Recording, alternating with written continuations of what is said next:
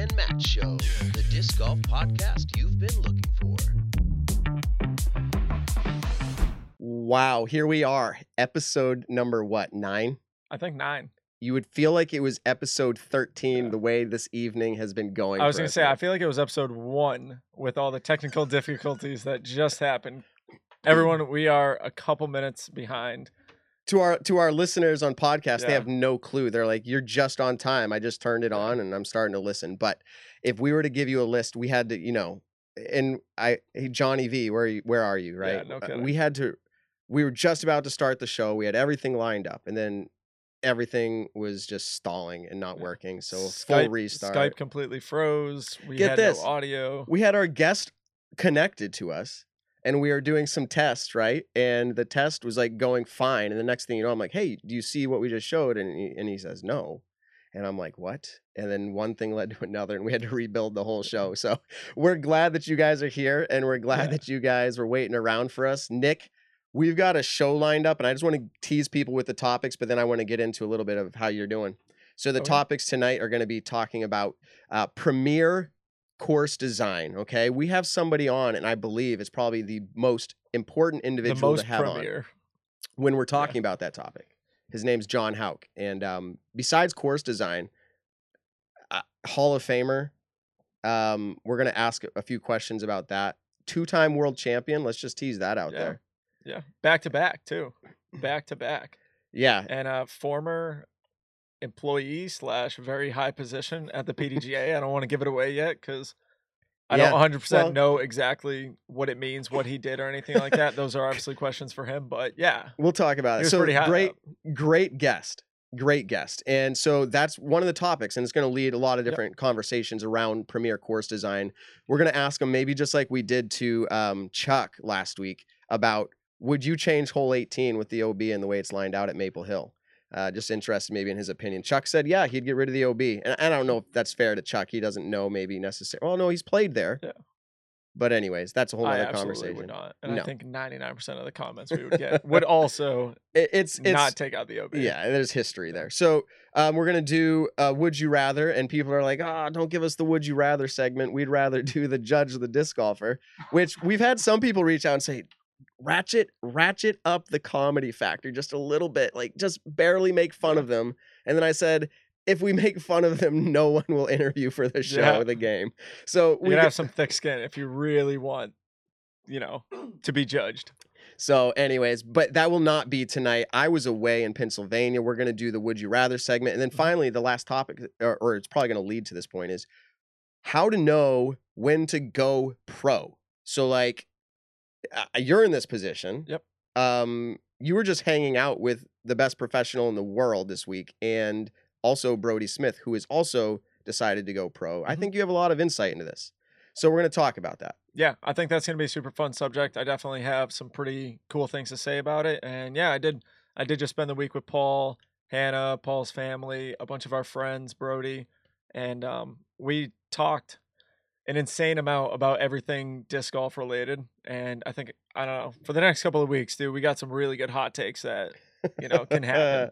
So, okay. So here's something I would like to do is let's go ahead. Last week we had Chuck on, and we've never done this portion of like a segment before, but I'm going to give a minute for each of us to discuss our opinion of the ratings discussion last week, which there was a whole bunch of topic that we didn't get to. There was conversations we had where it kind of left us still kind of like, what's with the ratings? And I know you have some opinions on that. And I don't know if I can I don't know if I can do it in 1 minute. Okay. The minute has started. No, but for you. Go ahead.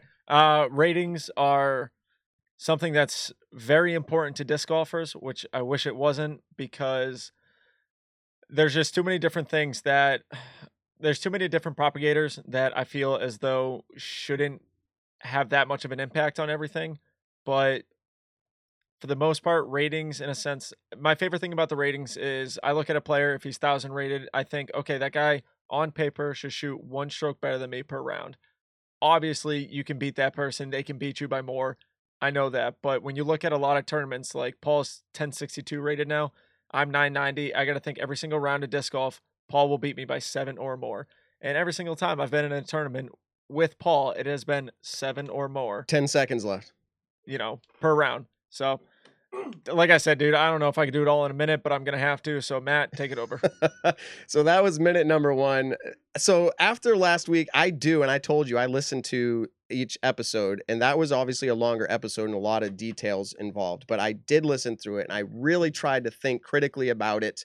And 2 of my takeaways are, I was kind of bothered to hear that the SSA is weighted by all the players, meaning, and Chuck even alluded to this, you bring in lower rated players to an event, like a lot of them, it's going to affect the SSA, which is the scoring average, and in turn affect the rating. So meaning the higher rated players are going to get higher ratings because the lower players are affecting the average of that rated round or that round. Yeah. So it's going to be a higher average score for that round because of the lower players. So because of that, I thought, why not do a weighted SSA, which means take the average of all the players in that division of their ratings, average, and only count like the top half average. So that way you don't have the lower weighted players affecting the SSA as much. So obviously that is, there's a whole bunch of discussion there, but that's my minute. He went over his minute. No, I count minute right now. So we'll probably talk a little bit more at the end, just a little bit more about it, because I know there's a ton of things, but I just really quick, I got a comment in our comment section from Todd. Ratings help with sandbagging, and I want to say potentially yes, but at the same time, I do think that ratings should only apply to amateurs. Like a handicap does in golf, I think ratings should be only applied to amateurs, and when you hit a certain point, say 991, then 991 or above, then I think ratings should completely go away. But so yeah, no, we'll get along with that, and yeah. So that was our minute talk on the ratings. So let's talk about something that's really big deal in the PDGA world right now is ratings. Yep. What happened last week that is important to ratings, Nick? 2 new records were set by the last 2 people who set their own records and broke them, like they seemingly do almost every month now. Is that rating inflation the reason why Paul continues to get better and better ratings? I mean, what do you think? No, Paul's just really that good. No, yeah, no, he is though, and same thing with Paige. I mean, Paige went up, was it 7 or 8 points, and is now 988 rated. I'm not gonna lie, when I saw her rating, I'm like, she's really good. Yeah, exactly. And so Jeff Corns and I, he was down in Virginia with me. We were going through her events last year, just kind of thinking, okay, she needs to shoot this well to keep maintaining that really high quality of play that she's doing. And there were so many events, like MVP, she had multiple 1,000 rated rounds. GMC, I'm pretty sure she had 1,000 or 2,000 rated rounds. D-Glow, 1,000 rated rounds. And it was just like, I'm honestly, at this point, I'm surprised that her rating isn't 990 or above yet. But hold on. And if Chuck's out there, he can comment. Yeah. But is it, and there's always going to be skepticism. That's probably what makes the rating so cool too, in a way, is there's this debate about it. Yeah. But like, if she was playing with, well, no, that's actually interesting, actually, both ways. She's playing with lower rated players a lot too, who are throwing out of bounds more, etc. So anyways, that's a great conversation, but congratulations to her. Yeah, absolutely. Congrats. Highest rated woman ever. And honestly, probably by next month, she is going to beat her record again. I really hope she does. It's cool to see someone doing something incredible in their respected sport. And Paul, he just increased his rating, obviously. Yep. And it only was by 1, though. I mean, Paige increased it by like 7 or 8, and Paul only did 1. So we don't need to talk. Ulti World screenshotted a comment on his Facebook post about like, hey, here's my rating. And a commenter, like, I don't want to say rightfully so, but asked the question, is your rating going up because of inflation, or do you, Paul, feel like you're actually playing your best disc golf to date? And Paul, in my opinion, kind of replied, and not tongue in cheek, but kind of a fire shot back, saying, hey, if everybody was affected by inflation, we'd see that going up, and I'm the only one that's going up. And I think his intention was to say, I'm moving up most, like more. It's not inflation. Yeah. But Ulti World screenshotted that. And when I say Ulti World, let me be clear. It's tied to Ulti World, but it was whoever one of their editors is that did this. And more or less was like, hey, here's what Paul has to say. He doesn't think it has to do with inflations. Today they made a post that said, inflation is a thing. And that's interesting because we asked Chuck last week and he said, no, inflation's not not a really. thing, yeah. So anyways, interesting. It'll always be a topic out there. So without further ado, I think let's just jump right into inviting our guest on the show. His name is John Houck. Mr. Houck, how are you doing, man? Great. It's great to be with you. I told all my social media people this is my new favorite disc golf podcast. Well, thank you. You guys are awesome, and I'm thrilled to be here. Wow. Too generous. Yeah, man. How do we stay humble when people like John Houck say things like that about us? I mean, wow. I can qualify it for you if you need me to. No, do not. That was perfect. We're gonna take that soundbite and guys- we're gonna take the soundbite and add it to our intro. So, so You'll be a Just part of our don't show take out the every part- week. Sorry, don't take out the part where Nick says I'd pay $100 to play a great course. That needs to stay Oh, in. absolutely. I still stand by that. If I had a chance to go play Yarva right now, I'd pay $100 to do it. okay. I would too. Good man. Yes, and so we like to have hot takes, and we're proud of them, and people will tell us what they think about our hot takes, but that's okay. Yeah. So here you are on the show, and honestly, I'm not gonna lie. When we have a guest on, I do my research, and I was very impressed / surprised at all of the accolades and accomplishments and the history. So like, I just want to start with a few and let you maybe comment on some of them. First of all, you grew up in California. Where are you living now? Texas? Well, let me comment on that because I hear that all You were the born time, there. and I guess I was born there. Okay. Yes, my dad was doing his residency in Long Beach. I think I was about 6 weeks old when we made the drive to Buffalo, and I grew up in Buffalo. Oh, all right. Okay. So you Totally grew up in California, Matt. Good research. No, I didn't say. Oh, I guess I did say grow up. Yeah, that's where he was born. Okay. Yep. So you have been in disc sports for, I'm going to say, a long time. If I did the math correct, Nick, tell me if I'm doing good with this research. I think it's like 37 years of disc sports. Now, to clarify, disc sports, that's 1983. That includes golf, so disc golf, ultimate, and freestyle. Okay, and we teased it out that you're a 2-time world champion. Can you tell us about that? Like, what does freestyle look like for you back in the day? Do you still do any of it today?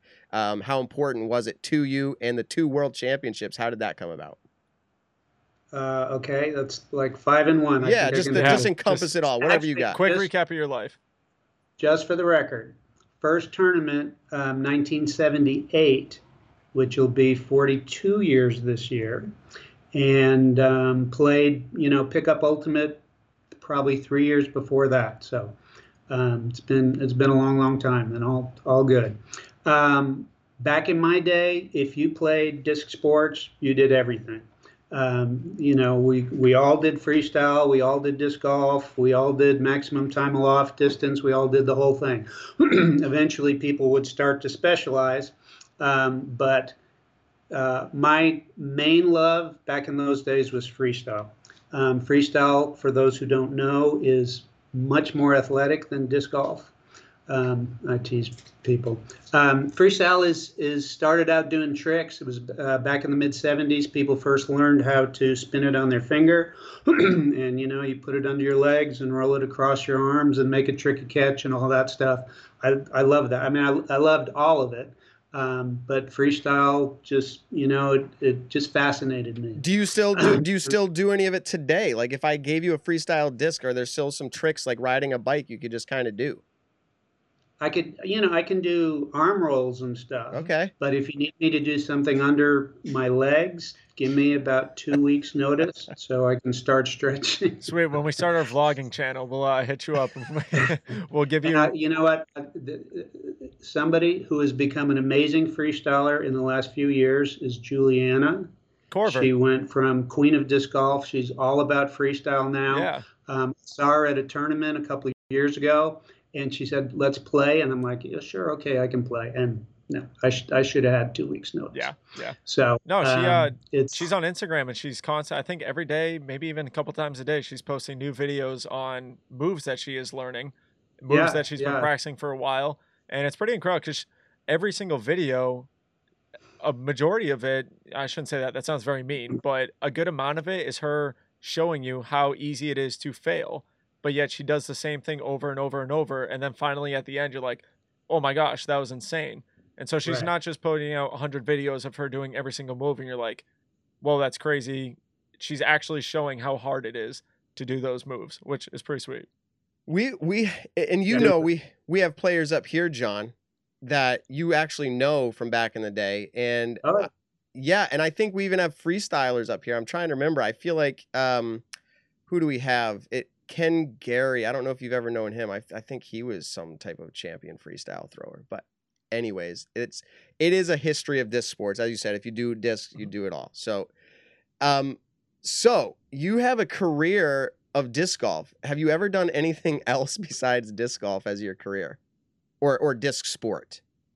No. I've been very fortunate. When I graduated college, I was able to more or less make a living traveling around the country doing shows at fairs and malls and basketball halftimes and that kind of thing.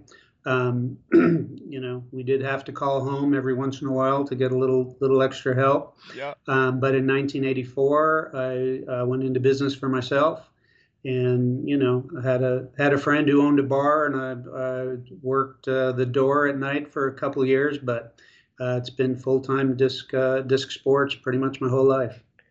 That's awesome. I want to give a quick shout out. Dave Jackson, one of the course designers for Maple Hill, just jumped in. I think he's excited to hear you as well tonight. So we're gonna try to like saturate ourselves with some of the wisdom of John Houck. So welcome everybody to the show. Can you tell us a little bit about what happened between 1994 and 1996? What was the commissioner's role for the Professional Disc Golf Association? Is that, I think commissioner, I think NFL, I think Roger Goodell, I think PDGA executive director or president. Was the commissioner equivalent of that in 1994 and 1996? Well, in some ways. Basically, it wasn't until maybe around 1990 that the PDGA actually had the payroll to do administrative things. The board made all the decisions. When you ran for the board, you would be elected as commissioner or secretary, et cetera, et cetera. So all the board positions were positions that you ran for. Today, if you make it to being a board member, and everybody needs to vote now, then once you're there, they decide who has what positions. But the board, you know, does not typically act quickly. It's all volunteers. Of course, back in my day, we didn't even have email to communicate. So the first step was to get an administrator who, you know, answered the phone, sent out the membership packages, that kind of thing. During my tenure, I was very fortunate to have Becky Woodruff, who became Becky Powell. She did a great job, really helped us right the ship and get the PDGA back on track in those days. So I was, you know, the president of the board, the main decision maker, you know, whatever you want to call it, but it was the board who made the decisions. Eventually, the PDGA realized we need someone who's there day to day, can make quick decisions. The board gives that person authority to make certain decisions on their own rather than a board vote. And so that's what Joe is now, and what Brian was before him, and Brian Henniger before him. So, okay. So let's just continue on through some of these awesome things here. 2-time TD of PDGA Pro Worlds. That's awesome. Do you remember the years on those? Oh, yeah. The same time, actually, 94 and 95, both in Port Arthur, Texas. Still the only person dumb enough to run Pro Worlds in consecutive years. So did I just miss that timeline? That's the same time as you were as the commissioner. Is that, or at least, yeah, 94, 95. Interesting. So that was... Yes, and it wasn't the case that I was commissioner and said, okay, I'm going to pick myself as TD. Yeah. 2 years in a row. We see what's going on back then. Yes, Port Arthur really wanted the World Championships. There weren't a lot of other bids at that time, which, you know, sadly has been the case over the years. You know, Pro Worlds is a big, hard job, and not necessarily very financially rewarding for the host. So It's hard to get a lot of good places to to bid on Pro Worlds. Anyway, it just all worked out that way. It was Who the same. won Worlds those 2 years? Ooh, that's a trivia question. Do you remember that? Well, there was one guy who was winning Pro Worlds every year at that time. That's what I figured. I just wanted to make sure before I said his name. That one's pretty easy. Yeah. Now, one of those years, Mike Randolph came in second and played at that time probably the greatest 9 holes of disc golf ever, and made a little bit of a run at Kenny in the finals. Mm-hmm. So that was one of my favorite Port Arthur memories. And Becky Woodruff won one of those years. I think she beat Annie Kreml on the last hole. Wow. And who won? See, now you guys are putting me on the spot. If you don't remember, we're not going to roast you. Yeah, we always make sure to ask one question. I want to say no, Elaine. It was Elaine. Pretty sure it was Elaine, and I'm pretty sure I posted a Throwback Thursday photo not too long ago of me giving her the trophy. Nice. That's a little kind of quick intermission, really quick. Elaine King is my friend Hannah. Elaine King is one of her favorite people to play, compete, play disc golf and everything like that. And I'm pretty sure they just played a practice round. They're having a tournament down in Virginia this upcoming weekend. And I'm pretty sure Elaine and Hannah were able to get out and play a practice round together. So it's pretty cool. Elaine's always been kicking butt in the disc golf world. I think 5-time world champion. And it's pretty cool. You're one of the TDs for one of our world championships. Thank you. Elaine is awesome. And here's some real trivia. I think the last sanctioned tournament I played was in Rochester. I could only play Saturday. I couldn't play Sunday. At the end of the day, Saturday, I was tied with Elaine. And so all the Canadian guys and the U.S. guys were calling for a playoff. They all wanted to bet on, because Elaine was living in Toronto at that time. Gotcha. We didn't play it off. It has remained tough to this day. I was going to say, I guess it's got to happen soon. We'll try to make it happen. Okay, so what I'm going to do here is read off a few more things, then we're going to jump into the Would You Rather, and then we're going to get into really some good topics here. So you were inducted into the Hall of Fame of Disc Golf in 1998. You're the co-founder, this is interesting, of Millennium Golf Discs, the first manufacturer to offer premium plastics as a standard item. You've designed over 120 courses. That is an amazing feat. 21 courses for world and national championships. Incredible resume there. And so we're going to get into some of these other topics here, but what we would like to do at this point is jump into this one segment that we call Would You Rather. So we're going to do a little Would You Rather. If you're out there live right now watching, we want to get your feedback on what you would rather. So let's go ahead and pull that up for everybody.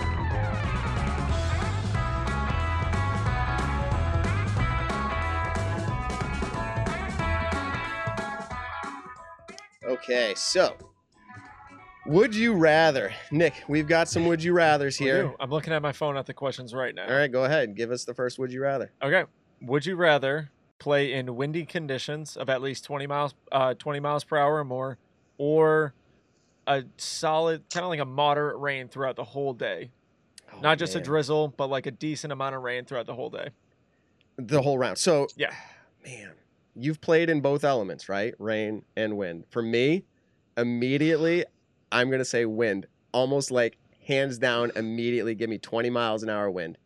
I personally, that's my kryptonite to throw with rain. So for me, and keeping things dry, it seems just miserable. Wind is miserable for a different reason. Like you feel like shots get thrown, you're like, I threw a good shot or whatever, but like, I still don't care. For me, it's wind. What's it for you, Nick? I got to go with rain, to be honest. Because with wind, it's predictable, but at the same time, it can be very unpredictable. When it comes to rain, if it's a consistent, like, you know it's going to rain, you got an umbrella, you brought a bunch of towels, you're trying to keep your hands dry the best that you can, and you can also slow everything down. Like, you don't throw distance drivers on long shots anymore. You kind of club it down, or excuse me, disc down. I can't say club down anymore. That's a personal thing between Brody and I. He hates it. I actually hate it too, but anyways, disc down. You can disc down in the rain. I don't know. It's more So predictable. you're just rain. You're yeah, rain. no, I'm rain rain. all the way. We're like playing Captain Planet Yeah. here. Wind, rain. So John, what's your answer for that one? I would have to say, since my thing as a player, I mean, I was never big distance. I was never great putter. Approaches were always the best part of my game.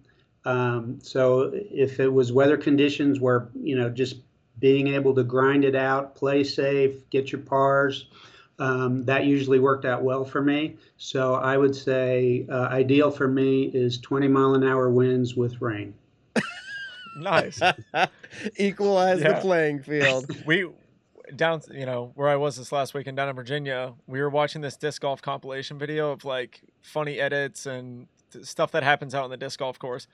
And one of the videos was from Smashbox, and I think it was Derek Billings. He's playing in Vegas. He's shooting on a hole that's going, the basket's on a mound, and I think he takes over a 12 on it because every single time he putts or throws, the wind just absolutely grabs it. It's very funny to watch. It's pretty heartbreaking at the same time, but that makes me want to just play in a torrential downpour rather than wind. So if we had caddies, maybe my mind changes a little bit because I can stay dry. But in general, if it's not more than 20 miles an hour, I'm going with the wind. So, all right, I've got one for you. You ready, Nick? You've actually had a little experience with this in some ways, okay? You've played actually on a live card, like with live coverage, okay? So here's the would you rather. Would you rather play live on a final round lead card, but fall apart shooting the worst round of the tournament in that field, that division, okay? Or shoot the hot round, putting you in the top 20 as your finish? So I have zero experience with that, but my answer would be I'm going out in a blaze of glory. Like, put me on the coverage and I'll shoot the worst round and people will just be cringing. But as far as marketing goes, people will be very interested in how I finish out the season. I don't know. What do you got, Nick? Honestly, this tough. It's not though, because I would take a top 20 finish, shooting the hot round and everything like that. Because I don't know, I've been in some YouTube videos. But how did you get on the lead card for the live coverage though? Like, you had to have shot well. Yeah, but then for the potential thousands of people to watch me absolutely shoot the worst round of my life, no, I'm all right. I was in a YouTube video this last week, one of the foundation ones, and everyone is just hot take here. Everyone's just a keyboard warrior online, and some of the comments to me, to Hunter, just in general, like, no, I don't need that in front of thousands of people shooting my worst round ever. Absolutely not. No, I'm taking that top 20 finish, shooting the best round of the tournament. And that's not a bad answer. No, I've never been on live, and you have, so that you're just like, I don't need that again. Yeah. By the way, when you played live, when I played live, how did it go? I shot +5, which back then Maple Golds was really hard for me. Now it's just kind of hard. It's still pretty hard. But no, just back kind of hard. Back then I shot a +5, and luckily, it's one of my home tournaments. All of my friends were super supportive. Obviously, my family super supportive, so I didn't really get that much crap for it. But it's not anything to brag about, like, oh yeah, dude, I shot over par on live coverage. That was sick. You did excellent. You did good. I talk about it with Terry all the time. There were players who we've seen play live that were local, like the feature card, who did fall apart. So good job to you. John, in all of your years, media is a very big progression and change to the sport. So they didn't have live coverage back then, but they did have video coverage. So would you rather play lead card? That's the question. What do you choose? Well, the good news is that when there was video coverage back in the day, I was usually the one doing the announcing. Okay. I have been on a lead card where I didn't shoot the worst round ever, but on the last hole, this was a course behind a hotel in San Antonio. The last hole was right by the swimming pool. Pretty much everybody else was already done. They were standing around watching, and I literally missed a 6-inch putt. I just picked up the disc and it fell out of my hand before I could get it in the basket. So there's no video record of that, thankfully. Kind of wish there was. Someone find it, please. No. I think Nick nailed this one. I would rather have the hot round. Yeah. And I will say I did at Worlds. Now this was Am Worlds, so this is only my claim to fame, is one of the rounds I was able to shoot or tie the hot round for the pool that I was in, which, hey, it was a good day. I don't think I would have rather been on the top and burned. I just said that for fun today. So Nick, People are still talking about it. yeah. All right, Nick, what do you got? All right, next one. Play a tournament round in 100 degrees plus or temperatures below freezing, say 10 degrees or lower, which is actually really funny because someone had just asked that question. Would you rather play in snow or 90-degree heat and humidity? So with that same concept in mind, Yeah. just as a standard, 100 degrees or related close, Yeah. okay? Real feel 100 degrees. Or would you rather play in 10 degrees? Yeah. Let's go John first. All right, John, what do you think? Hot, or like 10 degrees? I'll take the hot round. Okay. No problem. Yeah. I mean, I've played freestyle tournaments in 100 degrees, and it's not ideal, but in Texas, it's just part of living. So Quick not a big deal. quick sidebar there. You just mentioned like you did freestyle in Texas or wherever it was in the hot heat. Do you think freestyle is as athletic or more than disc golf, or do you think it's just not easy to relate? He jokingly said it earlier. In case I wasn't clear, freestyle is far more athletic than disc golf. Yeah. So you played that in the heat. No comparison. Okay. Yeah. So, Nick, what do you say? Yeah. No, sorry. I'm just laughing with John.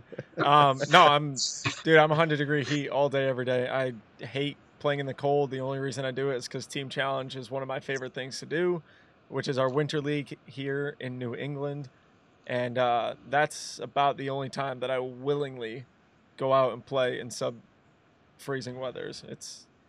I hate playing in 4 layers. I'd rather play in a tank top or, Man, it's such a tough question because the layers in the cold, obviously, I can get warm with the layers, but it prevents your throwing motions and like the ease there. But the heat is just like exhausting. I'd rather be exhausted than have my hands swollen because of how cold it is. Okay, it depends. Can we ask this criteria? Is this competition or is this casual play? Same thing. No. I'm taking the hot weather. Casual play, I'm going freezing cold because I can actually get more comfortable. But the heat competition, I would do competition because I feel like I could throw better, but it would be exhausting. So that's my answer. Yeah. But see, John, I was born and raised up here, west of Boston. Yeah, exactly. Yeah. I get it. Same here, but no judgment.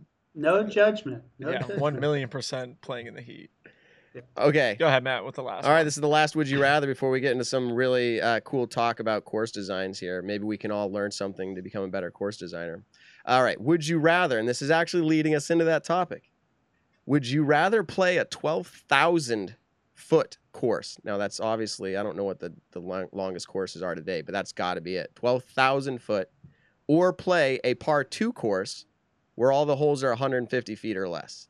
And let's go...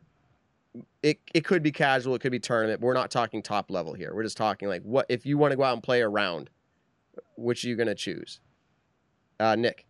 I'm going to play in the 100-degree weather, a 12,000-foot course. No, I've always loved par 4 style disc golf, par 4s, par 5s. I love Nantucket. It's one of my favorite courses to go out and play. And I know it's obviously not 12,000 feet, but no, 12,000 feet, that's my answer. 100%. Okay, I'm going to let John have the last word on this one as the course designer, but it depends how I feel when I wake up. Did I have my Wheaties or my oatmeal or what did I have? Like, that is going to be a grueling round, 12,000 feet. If you do the math on that, well, real quick, let's do the math. 12,000 divided by 18 is like, it's averaging 660 foot per hole. Averaging. That sounds awesome. That sounds so fun. That's every hole you're just like throwing it as hard as you can, which is cool because like you said, it's par 4 probably because you're going to have your upshot. So if I had to choose, it depends how I feel waking up. I think I would have more. Actually, this is way too tough for me.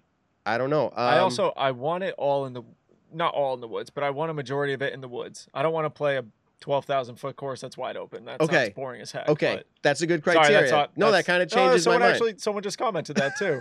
Is the wooded 12,000 feet wooded? Yes. So, okay, that's a great clarifier because for me, if it's wooded, yes, I'll play the 12,000 foot because it actually does sound really fun now. Yeah. And some people are like, that sounds fun. But yes, I think it sounds fun. That sounds like if an it's absolute good course blast. design, and all the holes are long. Wait, how long is like Iron Hill? Iron Hill. I'm not sure. I can try to look it up quick though. Anyways, that's a lot of woods and long holes. So John, what would your answer here be? As a course designer, you wake up, what do you want to play? Oh, it depends how I feel when I wake up that day. I think, I mean, you guys know I do courses where, 12 or 13 holes are 600 feet or more. So I'm all about that. And if you had a few more par fives to jack it up, then you can make it to 12,000. I would go with not all wide open, 12,000 feet. 4 of the holes are 150 feet long, and the par fives are all downhill. Okay, so when we all add our own criteria to it, we can come up with a way for any of these. But this is a good topic. I thought that was fun. Would you rather? So someone else said, do we get a golf cart? All these things are factors for sure. But so course design. Let's literally just get right into it. You've designed over 120 different courses. And that's no joke. I know that we talked to Chuck last week. He's designed over 100 as well. Between you two, I mean, that's so many courses. We are really glad to have you on. Let's find out what's good with course design. So I've played Nantucket, which is an island off of Massachusetts. I've also played Hillcrest. By the way, Wikipedia people. Punch in John Houck Wikipedia. You can see everything we're going to talk to him about tonight. You can see all the courses he's designed, or at least the notable ones. I don't think all 120 are there. Maybe they are. But Hillcrest in Prince Edward Island up in Canada. And I'm going to say right now, I think I'm going to say this is a would you rather question. I'm going to say I would rather play Hillcrest than almost any other course, maybe besides Yarva. That's a dream to get out there. But Hillcrest, and I'm obviously like ungrateful. I live here at Maple Hill in Leicester. Yeah. So like I get to play it all the time. Like every week I'm playing it. So like to me, right now I'd say I'd rather play Hillcrest than Maple Hill. That is a very hot take. Again? That's a very hot take. Where is that one? That's up in Prince Edward Island, Canada. Oh, that's right. We actually had we had people live comment here saying that is, I think they even said it, their favorite course. And they wanted us to ask you about it. So, do you want to just start with that? How did Hillcrest start? What happened there? How did you get that call? How long did it take? Just give us the down low. And how proud of you are you of that course? Canadian National Championships happen there. Yeah. No, I love that course. Very privileged to get to work with the best family on that property. Like most courses that I've done since 2005, it started with them having a call with my wife, Dee, who is the brains of the operation. She's the idea person. She is the best educator in disc golf when it comes to course design and talking to clients. Let me just riff for 10 seconds because she's the one who had the idea for Houck design, and people who have taken our workshops know that she has done more than anybody else to really create a profession of course design. She is an unspoken hero of disc golf, and I hope someday she'll get the credit that she's due because she's amazing. Well, shout out to Dee then. I met her out at Nantucket, and you're right. Yes, and she's done so much to uplift the sport. People see things that we do and say, "Oh, look what John did," but most of the time, no, it's something that Dee did. So cool. She worked with Bill and Mary Best to set it up. It's a magical place. The whole island is. The property itself is amazing. The Best family takes tremendous pride in the maintenance of the course. So, to me, strictly from a design standpoint, Nantucket and Hillcrest are kind of in the same family, but Hillcrest has just all kinds of natural blessings. I mean, when we started in Nantucket, I said, okay, we need to try to make the best pancake flat course in the world. Right? There's Right? one You have hole with elevation, right? There's one hole. hole eight goes down like 15 feet, and hole nine Nice. comes back up 15 feet. But I mean, other than that, no. Are those the two par But threes? Hillcrest, Yeah. Yeah. what's that? Those are the two Yeah. par threes. One's a little mid range. Yeah, they're both kind of mid range, just downhill then uphill. Yep. Yep. Yeah, so they're both beautiful, but Hillcrest Farm is beauty at one of the highest levels in all of disc golf, and like I said, they take great care of it. And you may know that this was going to be the third year that they had Canadian Nationals there, and since that course, like Nantucket, was really designed for blue level players, right? So average, 925 to 975. So if you shoot about a 950 on either of those courses, you're going to be right about par. But it's not really made for the best players in the world. So the plan was that by now I would have been up there, and we would have had, we'd be making great progress on Hillcrest Gold right now to make it more of a challenge for the best players in the world. And I don't know if you heard, there was this crazy virus thing earlier in the year, and Yeah. I don't know. have We've not just been- been sitting here doing podcasts and brainstorming ideas for the last 3, 4, 5, 6, however many months it's been. But no, yeah. That's why it's- this show is born. Yeah, it's exactly. We got bored COVID twiddling our actually, thumbs. yeah. No, that's pretty Yes. incredible. I was thinking in my head, Nantucket has one of the best tournaments all year, and then the Canadian Nationals tournament over the last few years has been labeled as one of the best tournaments all year. And a lot of pros choose whether to, are you making the trek up to the Canadians, or are you staying down here, going to the island and playing the Nantucket Open? It's pretty cool that you design both of those courses. You're even designing Prince Edward Island's course, Hillcrest, to be even harder, to make it more challenging, and probably is going to be, pros are going to love it. That's great. Well, we hope. And the thing, it's the truth is, it's hard for me to watch the best players in the world on courses that are designed for basically 950 players. Let's talk about that. Let's talk about that, because Okay. you've mentioned it twice now. Let's talk about when you design a course. I hate ratings talk. No, we're I'm not just going to talk kidding. ratings. I'm just kidding. Ratings are an average. Ratings are an average. And Chuck, Nick's joking. He doesn't hate ratings talk. Chuck's in here. Yeah. So listen, when this is the inception of disc golf design, a client or a park or whoever it is, however you want to refer to them, reaches out to you, and their initial contact is, "Hey, I want a disc golf course." Your first question that you ask, obviously you probably have, forms and all this, but more or less the first question is like, what are we creating this for, right? I mean, is that where you start? Well, yes, and like I said, that conversation is typically one that they're having with Dee, because she's, like I said, she's so good at helping understand what they want and helping them understand what we do. So yes, and every once in a while somebody will say, I want the hardest course in the world, or I want it to be gold. And it doesn't make sense to make a course that's day to day, all the time gold, right? That's going to challenge the best players in the world, unless you have other configurations that are going to be good for everybody else. So for example, we want to take Hillcrest and make a Hillcrest Gold. Harmony Bends has a gold version, and it's in Strawn Park, so we call that turning Strawn into gold. And last year at the Mid-America Open,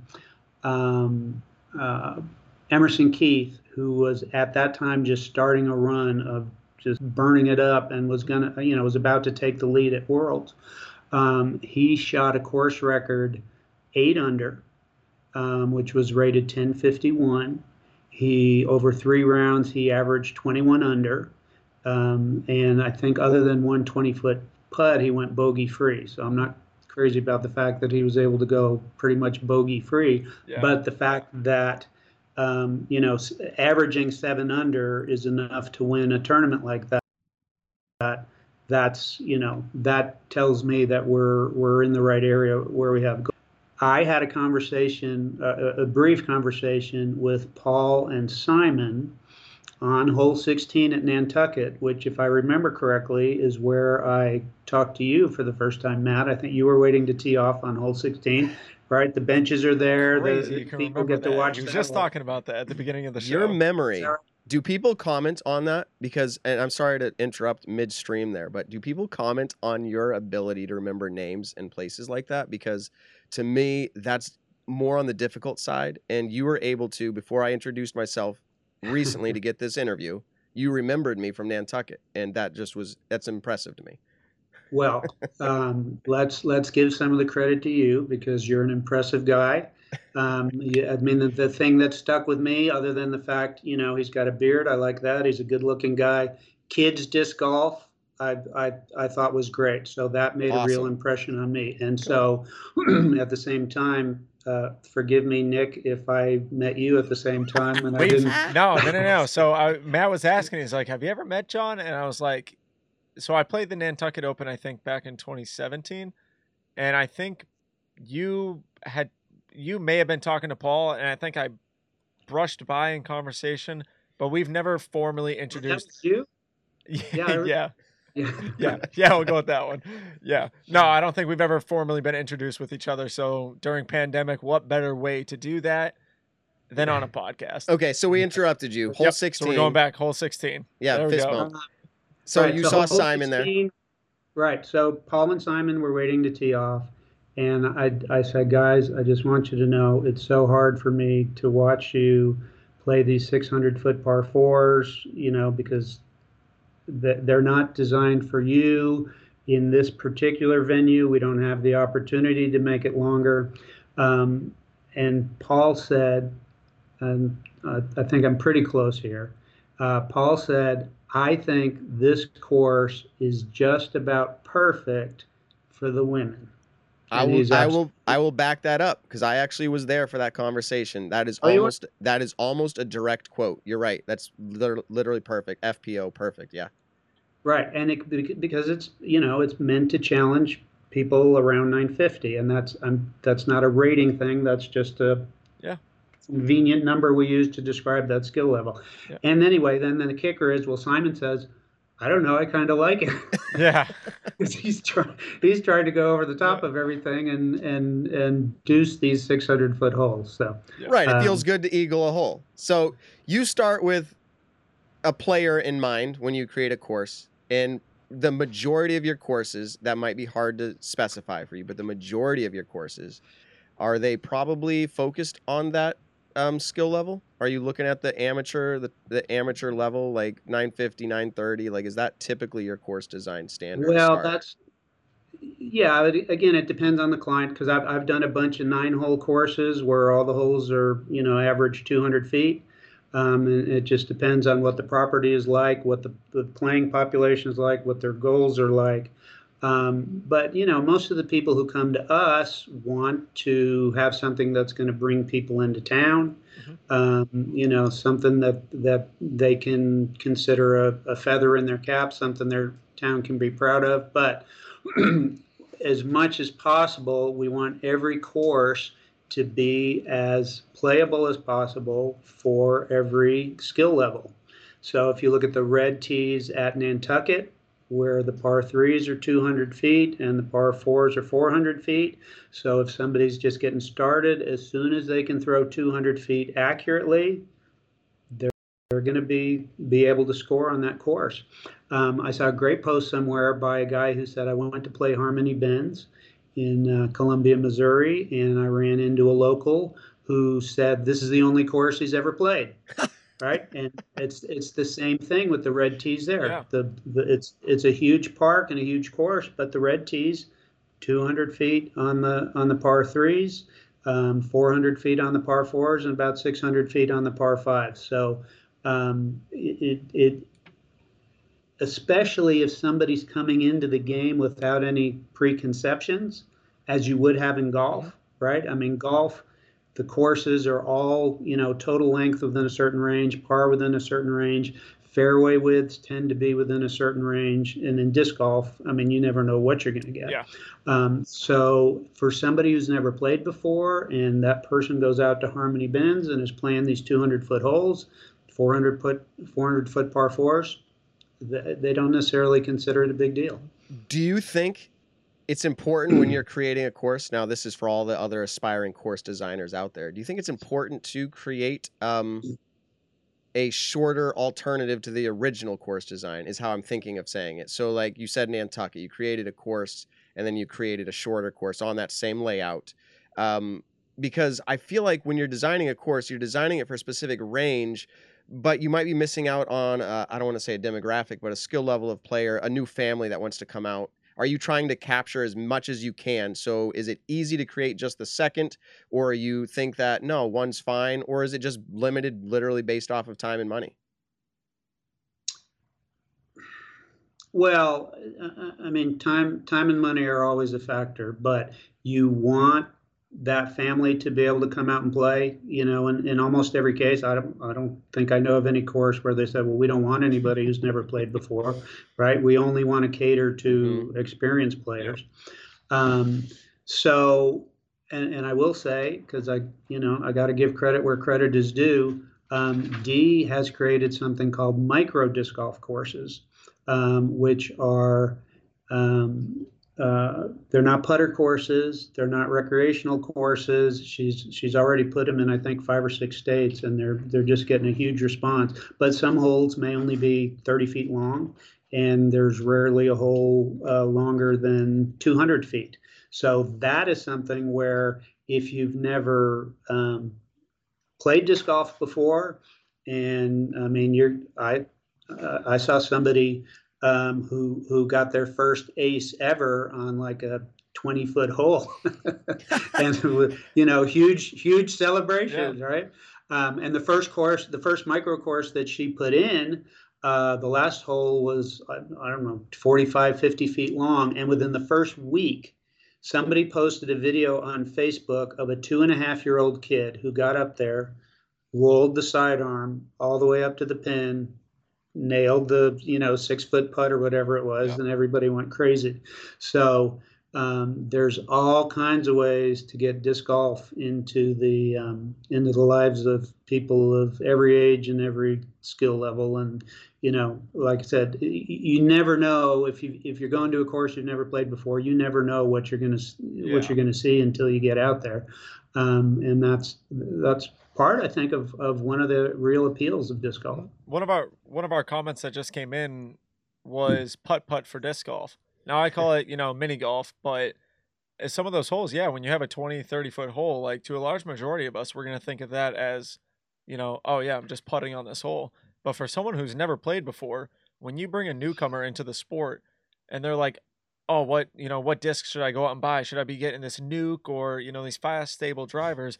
And you're like, no, learn how to throw a putter first. And I think, these micro courses that Dee is coming out with, I think is an incredible idea, because you have holes that are 50 feet. When you can learn to throw a putter straight for 50 feet, you've accomplished something pretty good. And now keep working at that and get it to 60 feet, to 70 feet, to 80 feet. I think that's an awesome idea. How much? Yeah.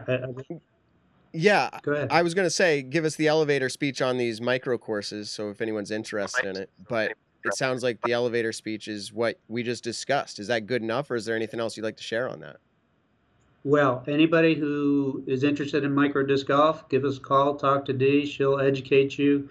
And part of it came from the fact that, she realized that a lot of people come to us and they don't have enough acreage for a real disc golf course, or they don't have the budget for a real disc golf course.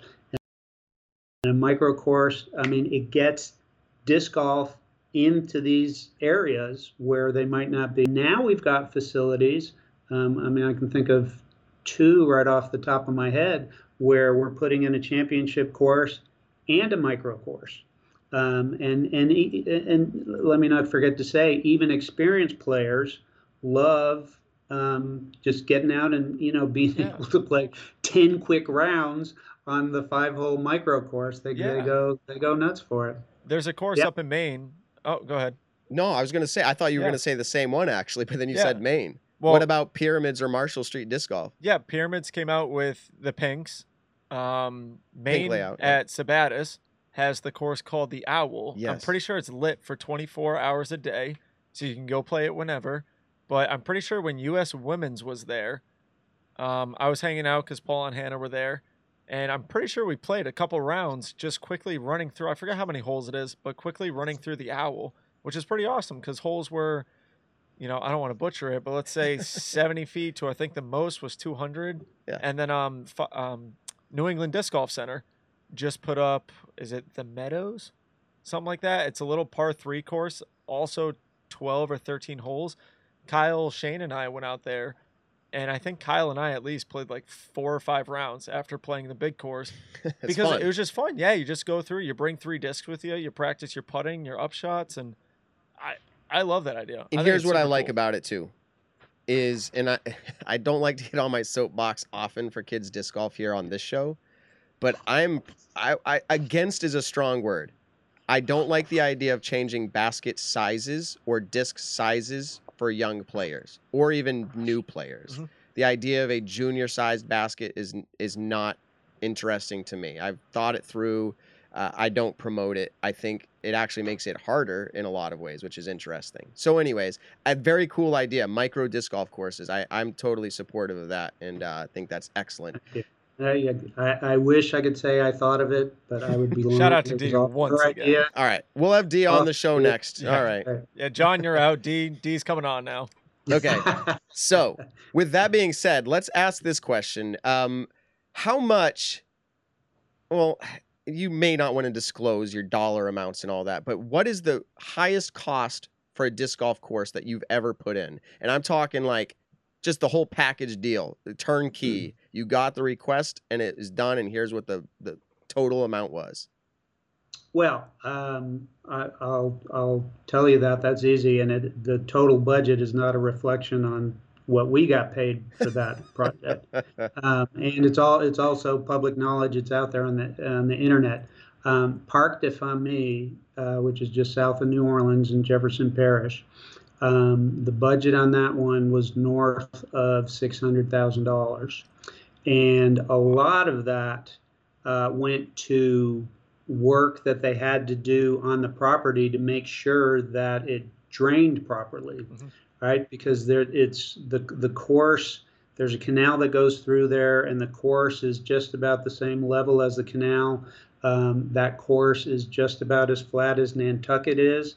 So for them to be able to find ways that course would not hold water every time it rained, that was a big deal. So a lot of that went to engineering.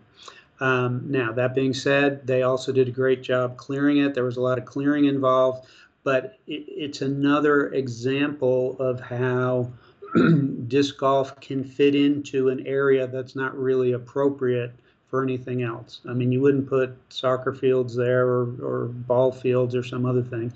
And it was a lot of money, but they wound up with a beautiful course. By the way, and part of it also was, one of the drainage issues was every fairway they put 6 to 8 inches of sand.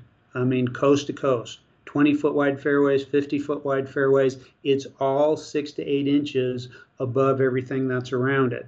And then once they were done, they put grass seed in. And man, when that seed first came up and everything was brand new, I have never seen a disc golf course that looked more like a ball golf course than that was. Wow. Absolutely beautiful. That's pretty awesome. So, next time. That's really cool to think of. Where does, in that situation, this is a course design question, in that situation, where does the majority of the budget go to? In that one, it sounds like the landscaping. But maybe you can just speak in a general sense. If you're going to design I know they're all different. But if you're going to design a course, where does the majority of a budget go to? Depends on the property. If it's wooded, most of the budget's going to go to clearing. The type of fairways that I would consider world class are wider than most courses you're going to see in the woods. They're going to have more options than what you see in the woods, and that all is a lot of work. But every project, depends on what kind of resources are available, as well as what they're looking to do. If it's a parks department and they have, their own crews in-house, and so that's not as much of a big ticket item as a private facility where they're having to bring in a contractor or that kind of thing. It all just depends. But if it's a wooded course, I would say clearing is almost always the number one budget item. Well, because that makes sense. what baskets are going to cost. So Yeah. Right. Okay, Nick, do you have anything to follow up there? No, I'm just signs. T-pads are going to cost. Yep.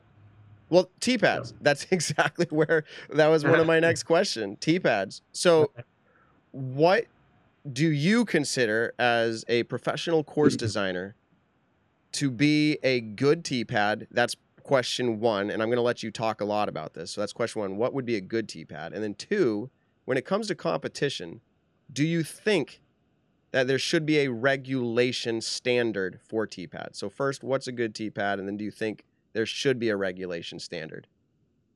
Well, as long as I've been in the sport, we've been looking for the perfect T-pad surface. And in the last few years, turf looks like maybe it's going to become a decent option. We've experimented with rubber. Rubber has done great in Nantucket for all these years. Yeah. But there's other places where rubber isn't working out so well. I hear a lot of mixed reviews on turf. Some people love it, some people hate it. So in my book, concrete is still king. If you can get a nice flat concrete T-pad, you make sure there's no drop-offs anywhere, so nobody's going to twist an ankle or anything. And you make sure it has a rough enough surface. Not everybody's going to love concrete, but I think all things considered, because turf also seems to come with maintenance issues, Yes. right? Having to put the sand or whatever it is and replace it every once in a while. Not to say that concrete is perfect when it comes to maintenance issue, but I hope someday we'll find something where we clearly the best way to go. But until that day, there are good options out there. But I'm still a concrete guy.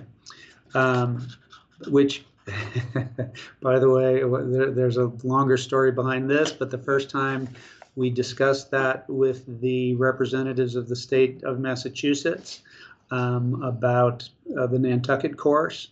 At a dinner where we had, maybe half an hour of small talk, and then our good friend Todd Rainwater said something like, "So y'all are good with concrete, right?" And I swear to God, some of them actually pushed back away from the table.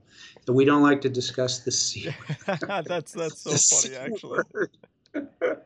Wow. Right. So, and you guys know, pavers can be a good option, right? Yeah. I do love them in Maple Hill. Pavers at Maple Hill. Right. So there, if you do them right, I don't see why pavers can't be a good option too. If the So, yeah, go ahead. you asked me to make this a long answer. The follow-up is on the standard. Should there be a standard set for PDGA? I mean, a PDGA standard for T-pad? Yeah, I think so. I mean, and I think there are some already. If you look at the PDGA guidelines on what you have to have before they'll even consider an A tier, an NT, or a major, there's some of that in there. I personally prefer a tee that is wider in the back for people who come in at an angle. I saw Nico doing some of that recently. A lot of shots where he was starting off the tee box.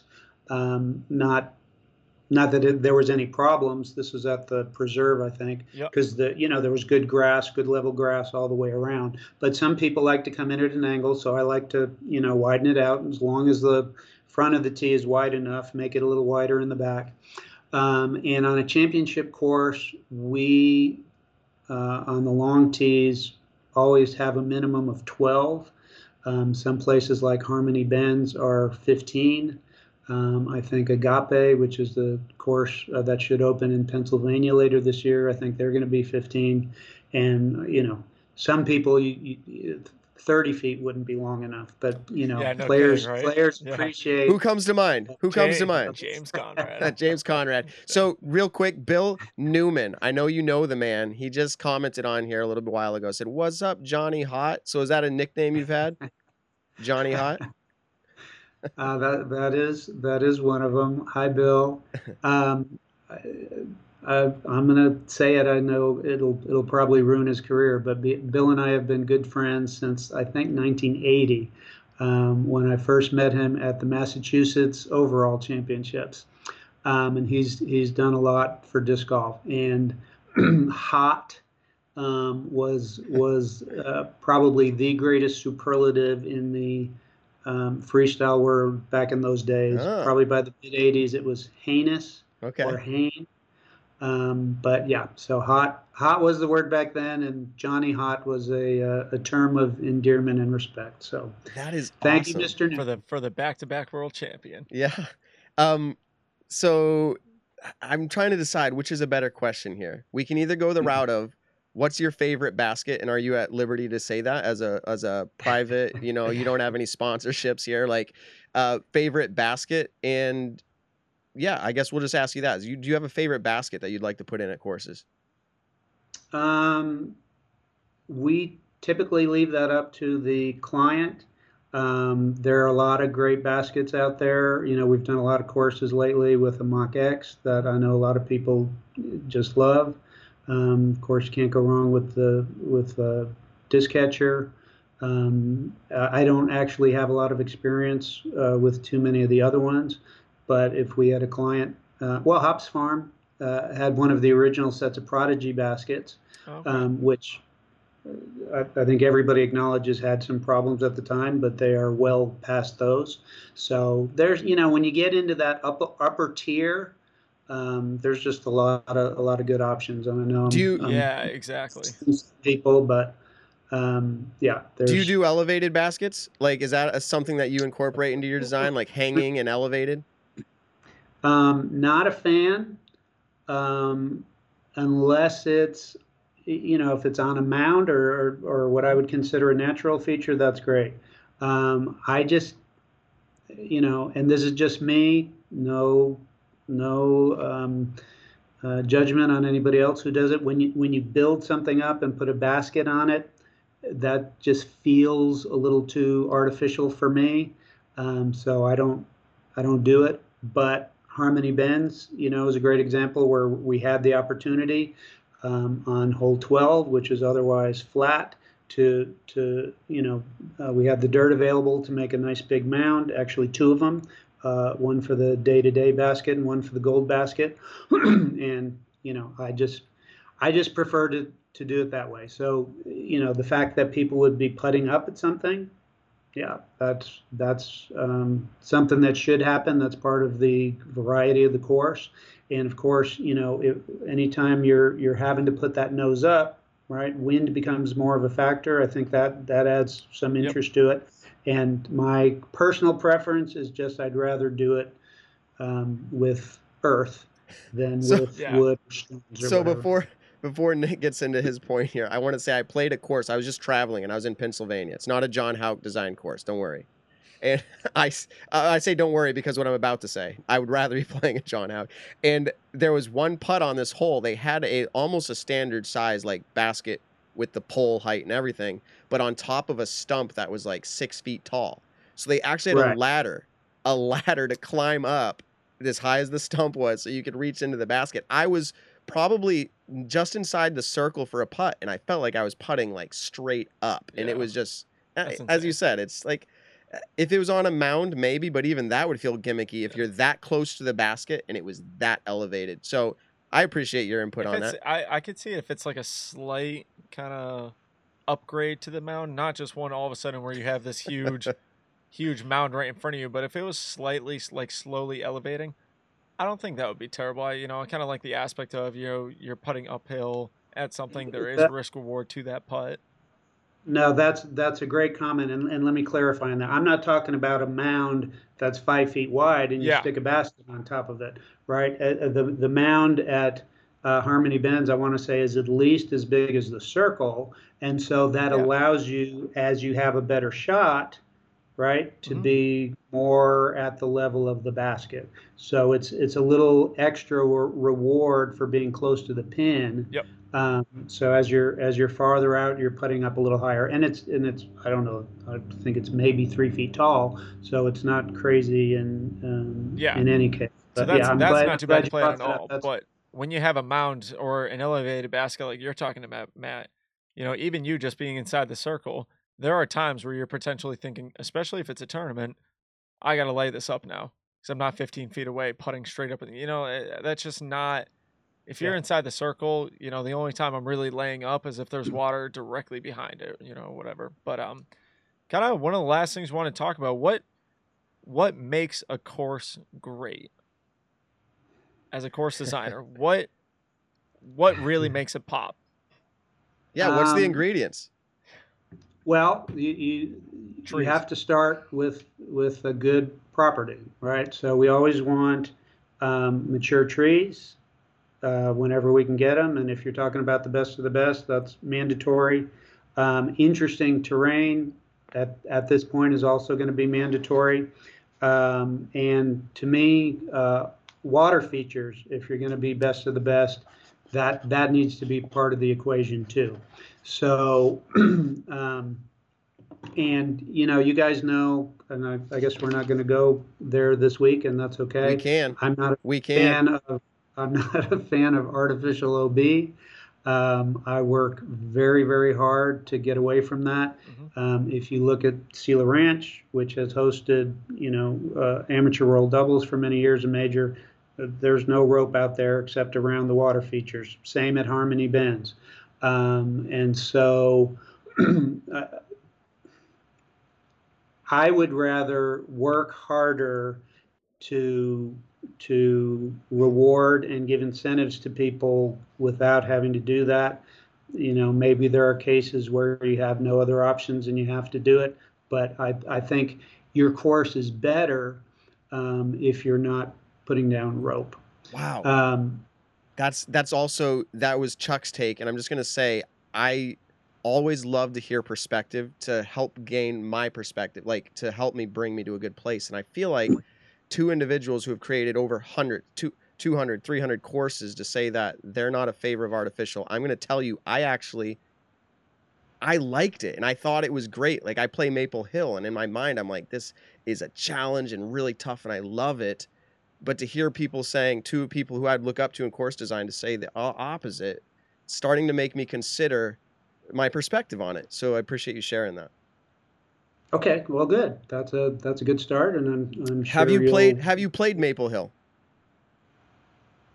I took a tour of Maple Hill. We were in the area, didn't have time for a Yep. round, and Dee sat in the front of the Easy Go, and I stood on the back. And I think it was Tom who took us around. He was very generous. Steve wasn't there that day, but no, I mean, obviously, there's a lot to love about Maple Hill, and I don't want No. to not discuss Maple Hill, but let me finish the original question Go ahead. if I can. So, you have to have a great property. You have to have great development, which is the people who you got to clear it right. I'll never forget the day that they had just finished removing the last stump from Nantucket, and players were going, there isn't a single stump on this course. I mean, how often does that happen? Yeah. Yeah. No kidding. So that's, and you go to Harmony Bends, and there are these retaining walls on hillsides that create landing areas and tees and greens, and so that kind of stuff goes a long way. And then as far as the design, um, to me, giving the players options so that there is strategy involved, so that it doesn't play the same way all the time. Bringing more thinking into the game. That's a big part of what I think makes a great course. It takes a lot more work, especially in the woods, but that's where I'd like to see us get as much as possible. And giving people the opportunity to recover when they make a mistake. Now, you have some of the most unforgiving rough in the disc golf world in Nantucket. That's just part of the deal. I walked away not with be too open. I walked away with poison ivy and like some scratches, Yeah. but I never leave. You can easily lose a disc. Yes, and you lose a disc, but you're coming back next year or whatever for the big tournament. Exactly. But I never leave with I always leave going, that was awesome. The tournament and the course. So well, good. What other ingredients? Right, but that course, to some extent, you can make a mistake and you still have the opportunity to recover. But a lot of holes, you make a mistake and you're just out of luck. So I think it's important to be able to make it so that if somebody's a little bit off the fairway, they can still make a great shot and get back in, right? That happens in golf, right? They have a short cut and then a little longer cut. They have sand traps. And if you get yourself in trouble, you have the opportunity to make a great shot and still save your birdie or save your par. And we need more of that. Yeah. So to be honest with you, I have a vision that I'm hoping to get to in the next year or two.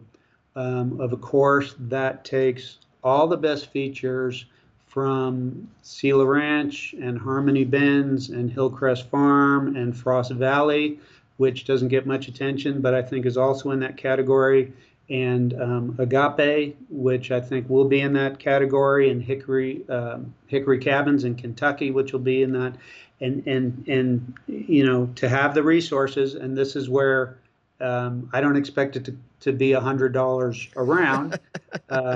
So don't worry about that, Nick. Hey, but it might be. If it's that beautiful, I'll pay it. I'll pay it one time.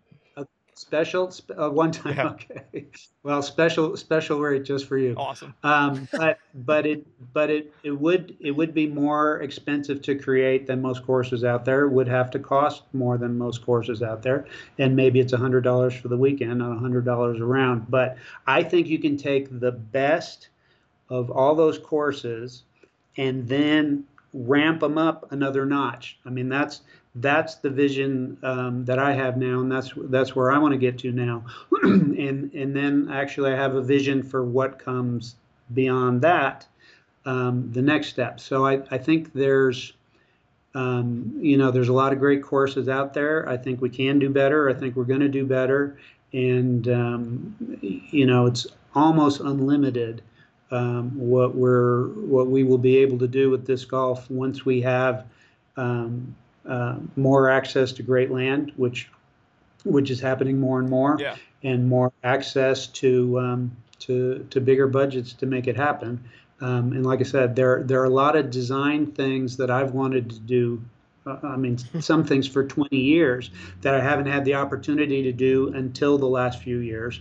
But there are other things that I'm still waiting for the opportunity to do. So I think the future is pretty exciting. Yeah, it's crazy to think. One of the most world-renowned course designers is on the podcast right now, Matt. And I'm kind of getting like goosebumps thinking about a course that potentially would be $100 for the weekend. And I say that because we're almost at that spot. We've talked about it for weeks on weeks. Is when is disc golf going to hit that next step? And in ball golf, the courses are super expensive. It's $60 to play one round or $100 to play a round, and that's on the cheaper side from what I heard. And I don't really know golf, but I was talking with Brody about it, and I was like, "Yeah, hey, Kettlebrook's right down the road from my house. It was $60 to play there around assignment," and he was like, $60 and it's a nice course.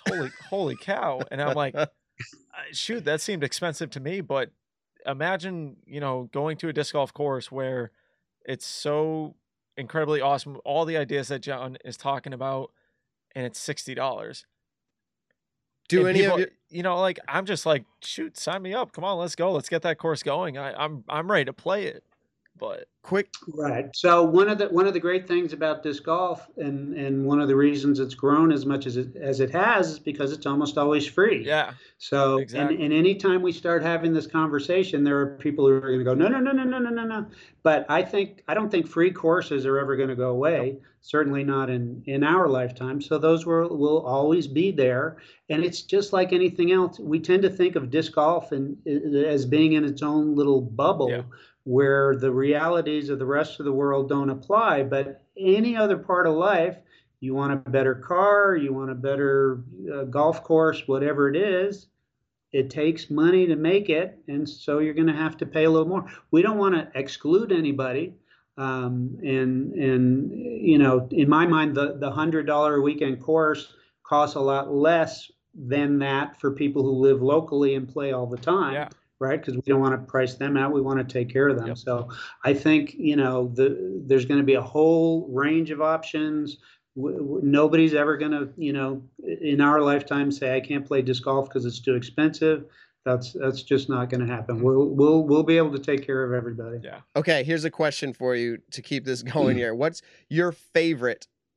Is it even close? What's your favorite course you've ever designed? That's the first question.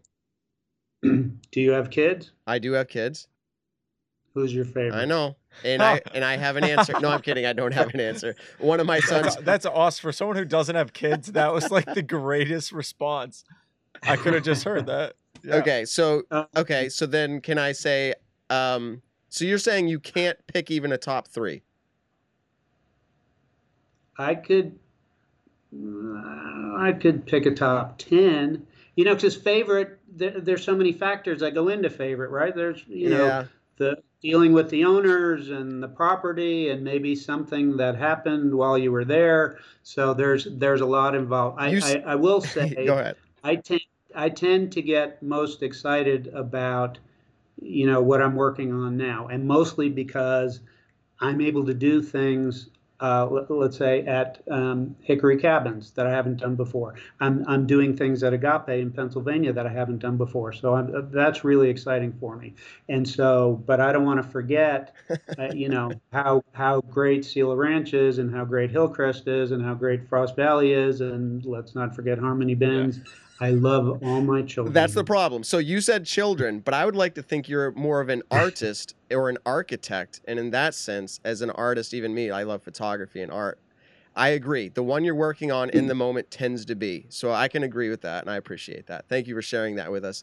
I want to know who's played the most John Houck course designed courses. Is there a stat on that? Is it John Houck himself? Has John Houck actually played? Oh my goodness. There are plenty of times when the last time I'm on the property is when I show them where the basket and the tees go, or we come back for the grand opening, and we're shaking hands and kissing babies all weekend. But yeah, I probably do have that record. Because I have played pretty much all of them at some point. I mean, sometimes until years later. Yeah. I did meet a guy once who said his goal in life was to play all of them. I'm not sure if he was messing with me. He seemed sincere at the time. So I'll leave that up to somebody else to find that stat. But Matt, I think we'll probably have somebody contact you to see if we can trademark the phrase that you used earlier in the broadcast, which was, "I'd rather be playing a John Houck course." So that might at least a T-shirt. Your agents are going to call our agents. Yeah. I kind of had two things to say really quick. One of them is a question coming up, but we were just talking about what makes a course great, what makes it pop, what's the eye candy of it. And I think I said this when we were talking about, what's the most expensive or what's the most money I'd pay to play a course. And I've always loved going to a golf course, playing around in ball golf because of the country club atmosphere of it. Everyone's dressed nice. They got a restaurant there. There's a lot of really cool things to that. I'm waiting for that in disc golf. Mapleville does a really good job, and they've gotten a lot better at it with the Sap House, with, they got hot dogs there. They got drinks there, Coca-Cola and everything like that. You can order pizza on hole 14. It'll be there by the time you're done your round. But that, to me, I'm always looking forward to that kind of place where people hang out. And I think Maple Hill's done a really good job of that, where you could go there on a casual day and even not even play disc golf, but you'll see a majority of your friends that are in the disc golf community go in and play that course. You know, what's that good hangout spot? And I think that's one thing that I think makes a course great. I think that's a really good point. And you see some of that at Sela. You're going to see some of that at Agape and some of that at Hickory Cabins. And you absolutely have that at Flat Creek, which is a vineyard outside of Austin. Beautiful property, great, like nationally recognized wines and food. I think, USA Today had them top 50 bistros in the country or something like that. So you can hang out in their restaurant, have great wine, great food, sit on the patio overlooking the disc golf course. And yeah, that is a big awesome part of the overall experience, and can be part of why it's worth, buying the plane ticket and renting the car or driving, 20 hours or whatever it takes to play that course. And I'm quite sure we're going to see more and more. And you have some of that at the DGC too. Yeah. I just want to go out and play disc golf right now, and especially John Houck designed course. Did you know it's not 8:30 at night, it's pitch black, and I just want to play disc golf. It's crazy. I designed my first course this year during COVID, and it was on my property. So we have a little home course now that shares 7 baskets, 7 tee pads. It's really fun. It's very fun to play before the podcast. Yeah. Go ahead, Matt. You can. Yeah. So here's a question for you. This is kind of like a lightning round question. You may or may not have an answer for it, but what's your favorite non-Houck designed course in the world that you've seen and you've played, or you haven't seen? But what's your favorite course that you have not designed? I feel like this is like picking a niece or a nephew, where you won't say it out loud, but you have a favorite niece or nephew. Look, I as a rule don't comment on other people's work, unless the owner or the trainer asks me to. So I'm gonna fly you into my property, walk my home course. It can be your favorite. Give a UDisc rating. I will say this, because it is amazing, and I had a lot of great experiences there. When I was designing the Hobbs Farm in Carrollton, Georgia, pretty much whenever I was there, a very wonderful gentleman named Kelly Leggett allowed me to stay at his venue, Flyboy Aviation. He's a great guy. His dad's a great guy. His dad is in love with my wife. She's cooked several great meals for him, and he said, "You can stay here anytime you want." So I'm not going to say this is the only one, but huge props to Flyboy Aviation. Is that where they did the Prodigy promo when Prodigy first announced their team back in like 2013? I feel like Flyboy Aviation sounds like where they did all their promo stuff, and it's in Georgia. You said, right? Yeah. That was basically their home course. Gotcha. Not quite exactly their home base, but Phil Arthur lives nearby. Okay. Martin Young lives nearby. And Kelly's cool. Kelly's a great guy. It's a shame that course can't be open all the time for people to go play it, but it is all through their neighborhood, and not all the neighbors want disc golfers coming through there all the time. So, but it's a great place, and great Prodigy, right there. Has there ever been a time, John, and this is now just like a fun fact, where you were talking to a property owner and you said, "No, I will not do that," and they said, "Well, that's a deal breaker"? Like, was there ever anything that you ran up against where you were like, "This is not negotiable for me as a course designer"?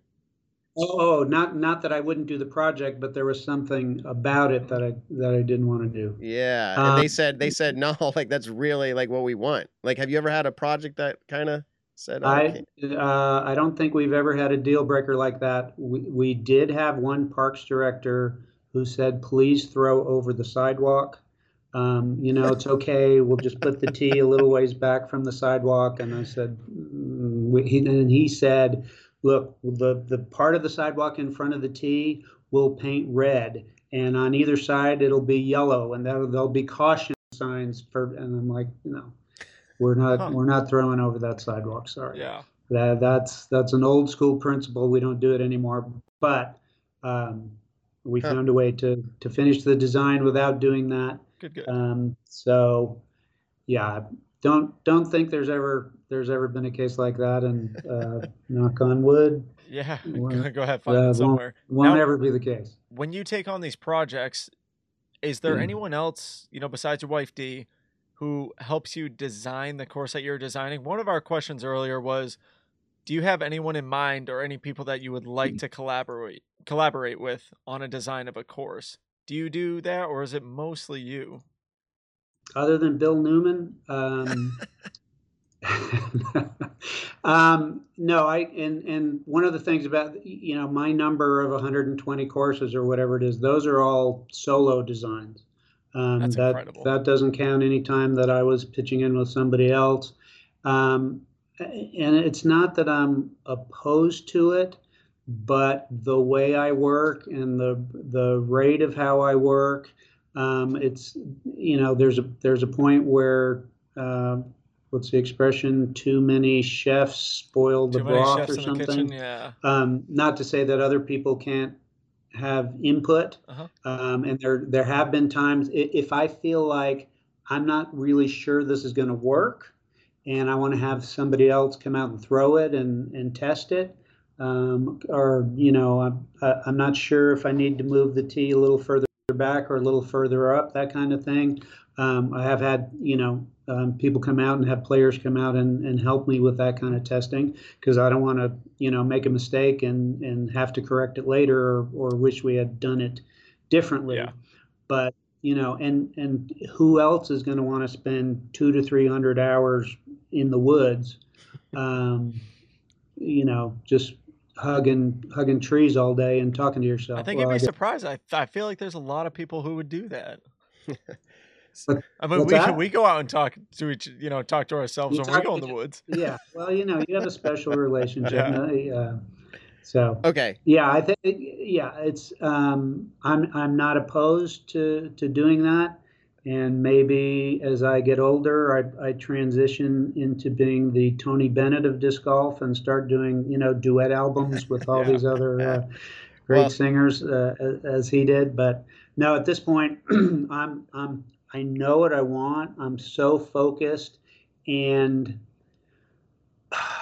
how do I say this in a way that's accurate? And I have come so far over the last 30 years in just being able to look at woods and see what can happen there. So let me put it this way. If I had to design a course with me 20 years ago, it wouldn't work, because I couldn't teach the old me how to have that vision. It's something that's just come over years and years and years. And I still can get better at it, but I'm a whole lot better at it now than I was 30 years ago. So that vision to me is something that really needs to be developed over a long period of time.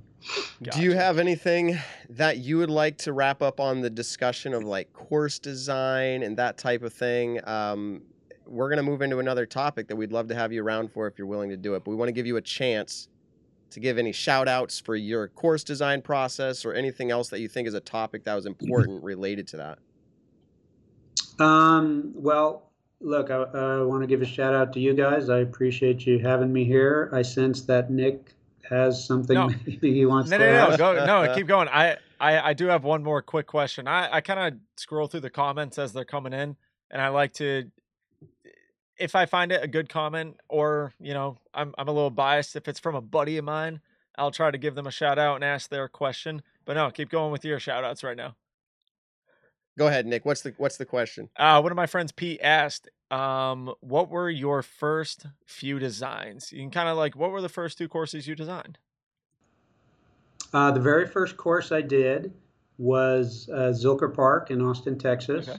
That was in 1984, and it was temporary for the first few years. We just set it up to have tournaments there, including especially the Texas State overall championships. The second course I ever did, speaking of learning how to design in the woods, was in Athens, Texas. And there are maybe 3 or 4 holes through the woods there. And the first one, which was the first woods hole I ever did, it's actually only about 60% in the woods because the tee's out in the open. I went out there and I said, well, it looks like, we can go out to this tree and then turn left a little bit. And turns out discs do not fly that way. So they might now. And I don't think they've ever changed it. Yeah. So if you ever go to Athens and go to hole number 2 and go, who designed this crazy thing? That was me before I knew what I was doing. I gotta move down to Texas. Go play all these Houck designed courses. This is crazy.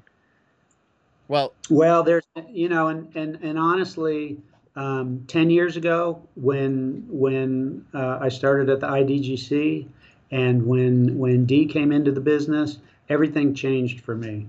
At the IDGC, when Brian Graham said, this is going to be our place to experiment, to try new things, and I just started doing things there that I hadn't done before.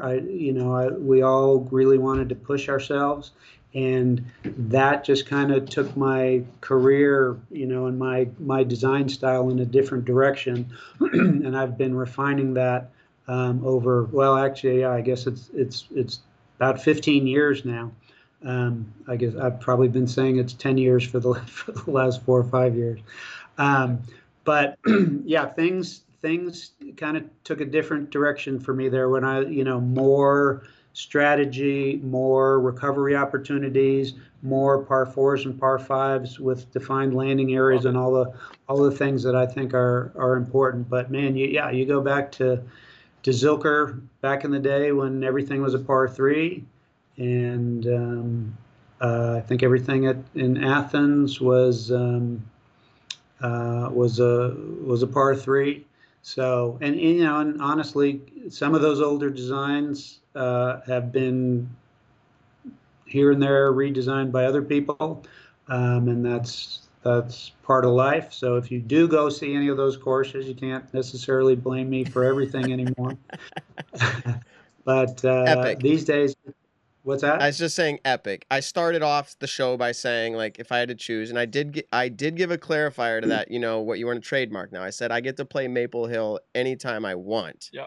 But I will say this. So maybe it's my second favorite, but I went up there with my wife in his Canadian National Championships, playing the course, felt magical up there in Hillcrest. I would love to anytime play another Houck course. You can trademark me on that. I'd rather play a Houck course. It's an amazing experience. You design them very well. We haven't discussed about that yet. Oh, we haven't discussed the prices, Nick, but they can use it. Okay. Tell me what the price of that endorsement was too. One free round at this $100 a weekend course. No. Yes, absolutely. All right. Sounds absolutely. Good. Do you have anything that you'd like to close out with? Yeah, I'm sorry. Props to you guys. I didn't get a chance to give props to our great friend Todd Rainwater. Yes. Who made everything happen in Nantucket and who's now responsible for making things happen with the DGPT along with Jeff. And I cannot thank my wife enough. I swear to you, I would not be here today and doing what I'm doing. She took such a risk to leave what she was doing in her life to come join the disc golf industry, and her financial contributions, her business sense. She really created Houck Design to be what it is, and it would not exist without her. So I thank her, and shout out to Dee, and thank you, God, that I have been so blessed to have the opportunities to be able to try to make a living doing what I love. And I've got to work on so many great properties with so many great people and meet so many great people. Which now includes Nick. Matt was already on the list. And I just hope that what I do can help people somehow make their life a little bit better. And I just want to thank all the players for their support, all the people who are enjoying the courses and giving us good ratings. And I really appreciate that. So again, I feel very blessed, and it's onward and upward, man. I'm not done, Absolutely. and my best work is still ahead of me. So, Well, we totally appreciate having you on the show. We don't want you to think that we undervalue your time. We know that you're busy. We know that you've got things going on, other more pressing things than our show. We are going to continue on, though, and you are invited to stick around. Nick and I are going to have some hot takes on the pro discussion and what it takes to go pro. Is that something you want to stick around for, or what do you got? Are you bowing out? Yeah, I mean, it's kind of sounded like a kiss off before the invitation, but no, I appreciate that. And we have had some things going on that have required my attention, but no, I'm good. I'm enjoying this. Unless people are on the chat saying, get this guy out of here. Get this guy out. No, exact opposite. You are the reason they're watching this show. Yeah. So. Oh, I know. They don't come for Nick and Matt. They come for the guest. We've had on. Okay, people that are much more in the. I was gonna say this Simon, actually. Right, Terry, we've had an incredible Hannah guest Macbeth. list. Yeah. Dave Hunter Thomas Feldberg. Foundation. It's like we're not stupid. We know people aren't going to watch us, so we got to get on the people who they will watch. So we do appreciate it. So we're going to take a hard, I guess we'll call it a right turn here, and we probably won't go more than 20 minutes, but we'll see where it takes us. I'm loving the comments. We are going to turn in this conversation to how do you know when to go pro, one, and then how do you do that? Nick. Sign up for the PDGA as a professional, and you just went pro disc golf. Well, technically, just kidding. Technically, yeah, that is true. And John, this portion of the show here, we're just going to be rapid fire. If you have a point, cut us off. Okay, we may stop at some point to invent it. Yeah, just jump in. Okay. Yeah, exactly. All manners completely just jumped out the window. We are going Nick and Matt show after dark. So Nick, you are in the process, Nick, of what I would consider trying to make your way onto the tour. Like, that's your process, okay? Yeah. You've played in a handful of disc golf pro tour events. I think you've played in a national tour event. I don't think I have yet. No? No. Maple Hill at one point was. But I didn't play it back then. Okay. I think I've skipped over national tours, but I have played Worlds in 2018. So... Okay. So you're trying. Am I describing accurately? Yeah, I really want to go to Hall of Fame Classic. That is like 100% a bucket list tournament to go to. So that's a tournament. Yeah. Yep. But you as a person, you've been playing for a while, and at some point you decided, I don't want to stay in the AM division. I want to continue to get better and play pro. I'm just going to clarify for the sake of description of players. It's not that I don't want to play the best that I can, but in my mind, I don't believe I have the time or the life situations right now for me to ever go pro. So like, that's the difference in players here. Like, I do not think that will happen for me. And I don't, would I like to play the best I can? Yes, I'll say that again, but I'm not planning or trying to go pro or on the tour. You are in a different boat, and that's the player we're talking about, the player like Nick. Now, you just hung out down in Virginia. Yep. And I'm pretty sure you were with the best disc golfer in the world and another player who has decided recently to go pro named Brody Smith. Now, has he achieved in 6 months or a year's time what you've been trying to do for years? That's weird. Well, it only took him 72 days to get on a feature card at a pro tour event. I think it took me 6 years. I think I've been playing for 6 years when I won the AM side and played feature card. No, I'm just kidding. But seriously, no, Brody's done a ton of really accomplishing things into our sport, and he's one of, and I'll say this hot take real quick, Brody is one of the few people in the sport, especially at that professional level, that are taking it beyond seriously. You know, and I see it, and I see people out there, there could be random people in the US that I don't know, obviously, but Brody's out there grinding. You know, Brody wakes up, and he hasn't posted much on YouTube because he wants to just solely focus on getting better at disc golf. And, you know, when I was down there last week, just a few days ago, I just drove back. We would go out and play the course that Paul designed, the course that they're having the tournament at.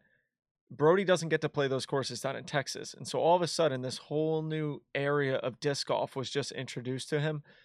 And all he wants to do is go out and get better at that course. You know, that's the kind of disc golf he wants to do. And so he's out there grinding to do that. Brody obviously has a natural ability of throwing a regular Frisbee. He was incredible. He was the best ultimate player in the world at one point. Throwing a disc golf disc and a Frisbee, I know, is two completely different things, but he has the talent. He has the athletic build to really push forward, and he knows what it takes to be a professional.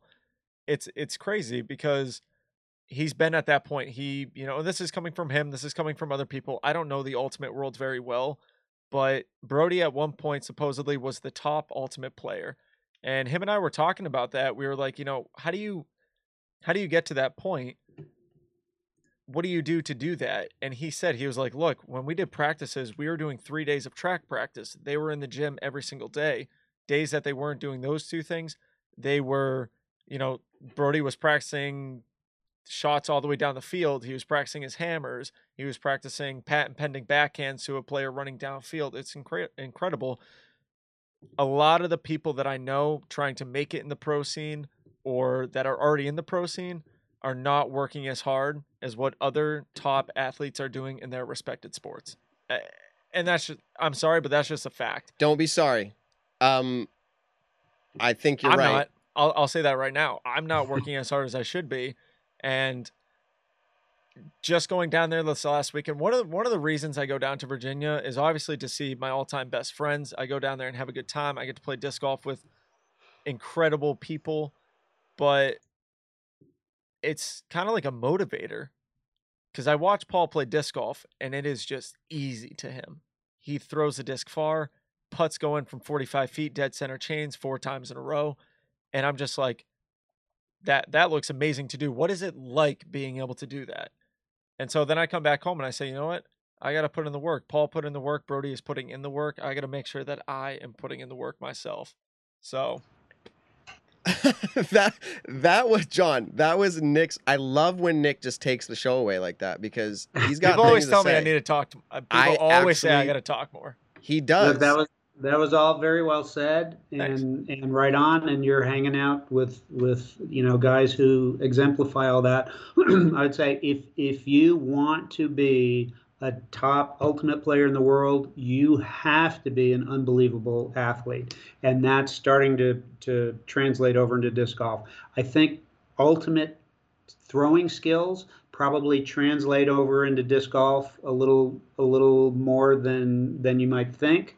I mean, I've played ultimate my whole life, and there is more of an overlap. But when it comes to being pro, there are a lot of things that golf does really well, and why wouldn't they? They have a 400-year head start on us, but we're maybe just now starting to get to the point where you can turn pro because there's a financial incentive for you to do that, right? The whole history, well, not the whole history. When I started playing, I went pro right away because there was no such thing as amateur, right? Yeah. There was only the one division, and winners got money, so we were all pros. But you know, it's been peer pressure up until just recently, where the PDGA's made some good decisions, and things have happened economically in the sport where if somebody is 1,000 rated or close to it and they want to stay an amateur for the rest of their life, they can do it, right? Which happens in golf. But in golf, why would you? Because you're that good. You can be making a lot of money and doing golf for a living. And we're starting to get to that point. So that whole, when do you do it? Why do you do it?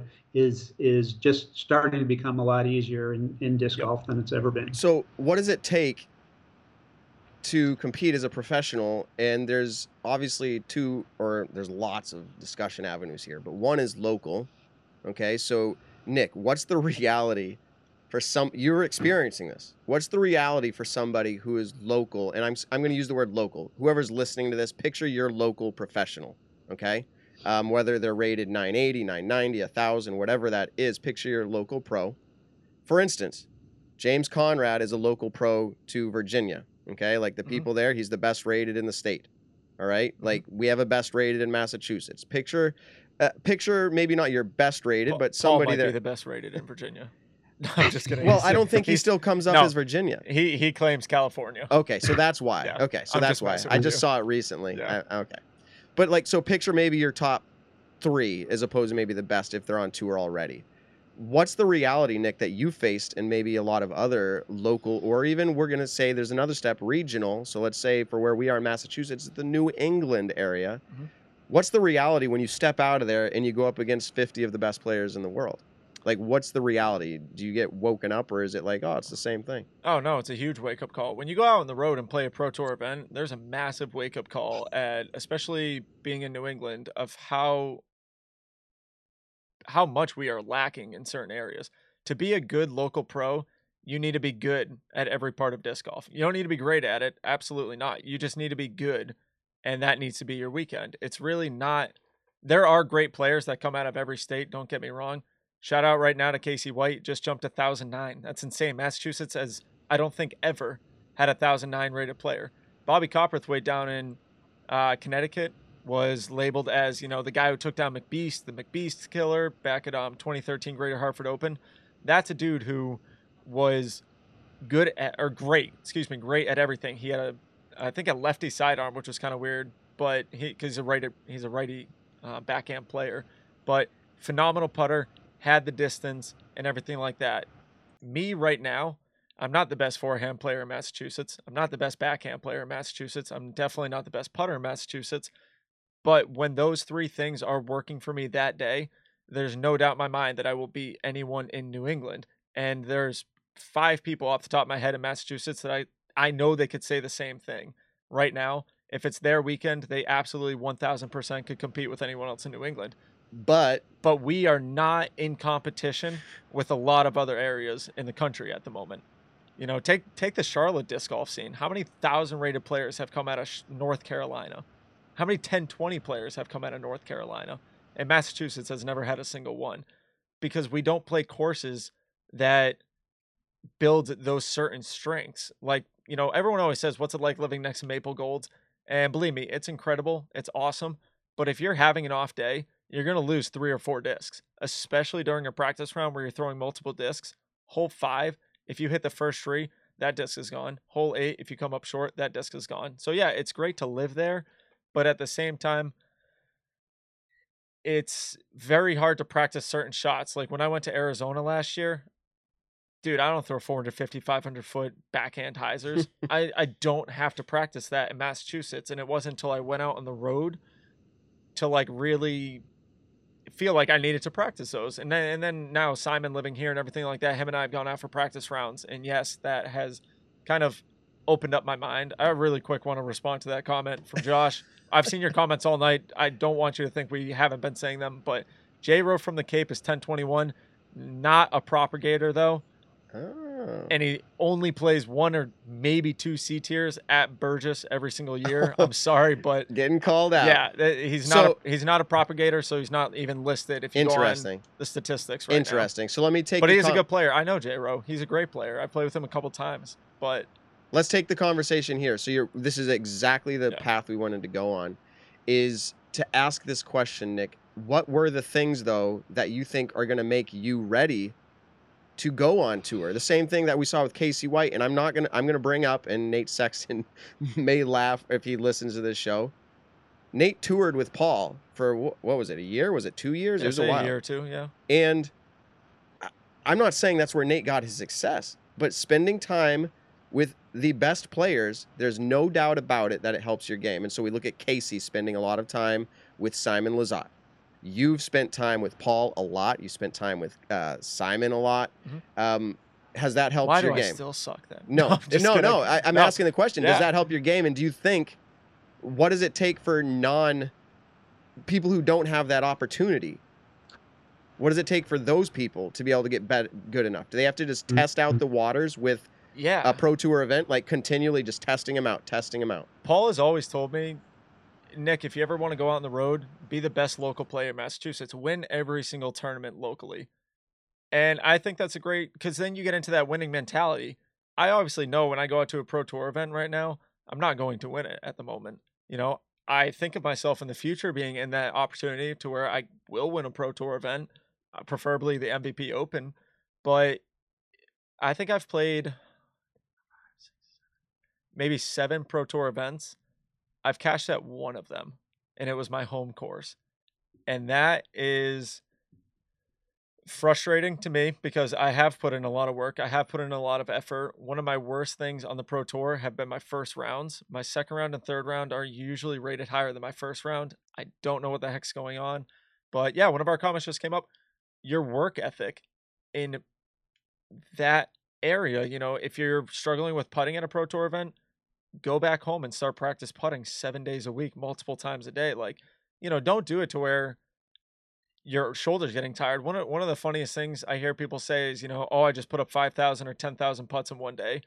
And I just laugh at it because I used to try to put up 1,000 free throws a day when I played basketball. And when your shoulders are getting that tired after that many shots, you develop really bad habits. And so if you're practicing 10,000 putts a day, you must have the most beefy, perfect shoulders out there, because anyone else who's doing that, dude, I could not do 10,000 putts in a day. I would develop the worst hitches in the world because of how tired my putting stroke would be by the end of that. But no, work ethic is a huge thing for the up and comer. And that's really, to be honest, that's really it. It's your work ethic. I mean, if you got a full-time job, after you're done your job, you really need to go out and just consistently practice. Today, I was hoping to get at least an hour of practice because I woke up, I went to work. Unfortunately, work went a little bit over, so I came straight here for the podcast. Would I love to get in an hour of practice, at least an hour? Yeah, absolutely. But I think it was Kobe Bryant who said it. When you're really, really, really working towards something, you forget to eat. Or when you're really, really, really working towards something, you forget to sleep. It's about forgetting some of the other important Well, I guess things my in life. career must be really important because Yeah, I forget 'cause to you're eat and sleep and all exactly. these things. No, the people who are really making it are living, they're You're right. breathing, and they're dying disc golf Let right me now. ask John this question because he's an awesome guest that's been sitting around, and honestly, just I'm sure you have a lot of wisdom to bestow here. But a question for you: what sport? And I'm kind of setting No this up pressure. here. What other sport can you go professional without ever having been actually coached, like having a coach? Skateboarding. Like, is there? Well, I mean, if you say you pay your PDGA dues and you're a pro, I don't know that it happens in many other I sports. guess I'm talking Maybe specifically. I'll define it more simply. To be a contending pro at say a pro tour event, a contending pro, what other sport? like right.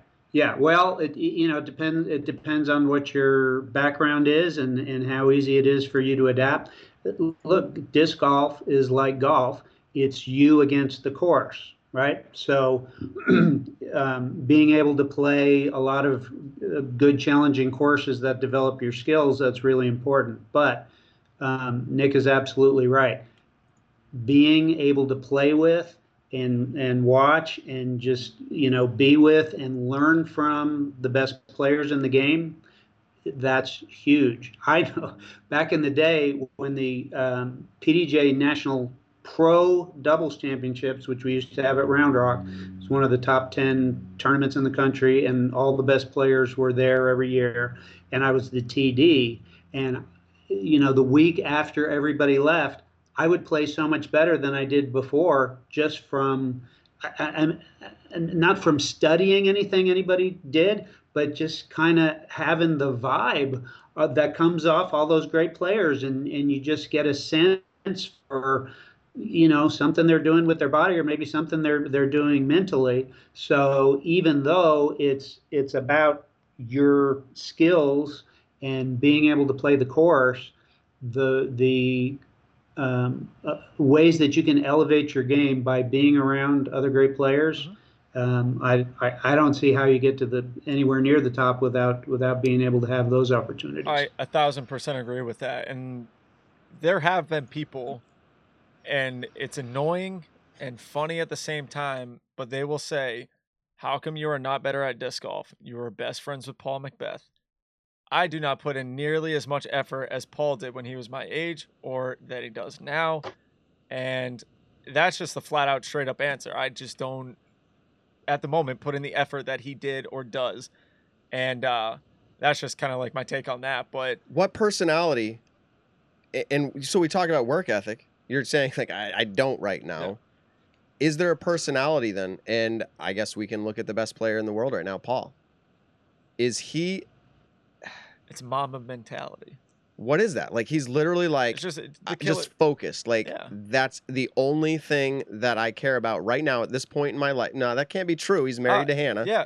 No. Him and Paige have the same mentality kind of in this situation where if they don't win, who cares? I mean, excuse me, if they don't win, they don't care about second place, third place, fourth place, fifth place. They absolutely do not care.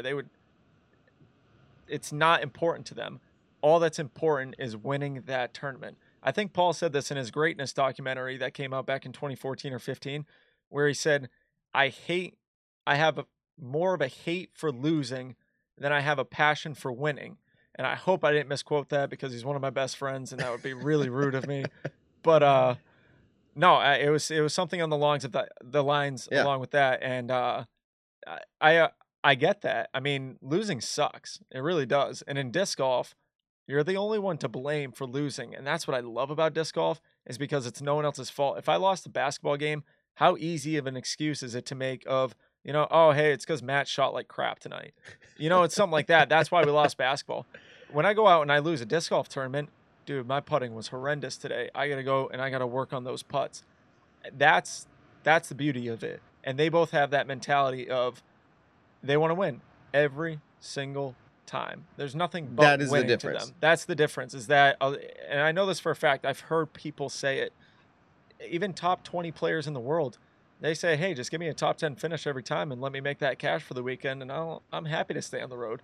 And I think to myself, I'm like, how can you have that mentality of you're doing something and you are incredibly gifted, you're blessed to be doing what you love to do, and you just look at it as, oh yeah, let me make that $1,000 a week right now. Let me make that paycheck, maybe $800, $700. And you don't think of like, why wouldn't you want to win that event? I don't get that, Matt. Okay, so I'm loving Nick's takes on these. I do have something to say, kind of what John was saying. And what you asked, what sport could you, go pro in and be able to compete with top professionals? When Brody, and I know we're bringing Brody and Paul up and everything like that, but this was an actual conversation that we really talked about all week.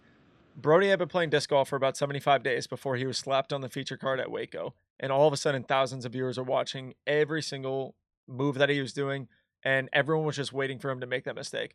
Luckily, he played decent at Waco. He made less of a fool of himself than I did when I was on a feature card, and he had been playing for less than 75 days. What other sport could you play for 75 days and go and compete against 3 of the top players in the world? That's like me play. Let me go play 75 days. I'll practice every single day of golf, and I'll go play with Tiger Woods, Brooks Koepka, and Ricky Fowler, and let me not make a fool out of myself. There's not another sport in the world where that would actually be viable. And it was funny. We were watching the UFC fights because they had a sick UFC 251 was awesome. And we were all joking around that I'm kind of a skinny guy. Everyone knows that. We always said, Nick, why don't you drop down to the 125 weight class? You're 6 inches, 8 inches taller than the rest of them. You'd be dominant at it. I'm like, all right, guys, that's it. That's the sport. That's the 75 days. I'm going to practice every day UFC fighting. I'm going to go to Wisconsin, talk to Ben Askren about wrestling. And in 75 days, I'm going to be a UFC fighter. I'm going to go fight one of the best in whatever weight class that is. I forgot, lightweight, bantamweight. I don't know. I'm bad when it comes to all that. But no, on a serious note, there is just not another sport where give me 75 days and that's what I'll be able to do. But in those 75 days, Brody practiced harder than anyone else in the country, I bet.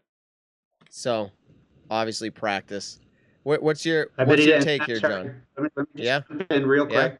Because I no offense, but I understand now why it's the Nick and Matt show. This is the first week it's been the Nick and Matt show. I'm just kidding. No, Nick is good.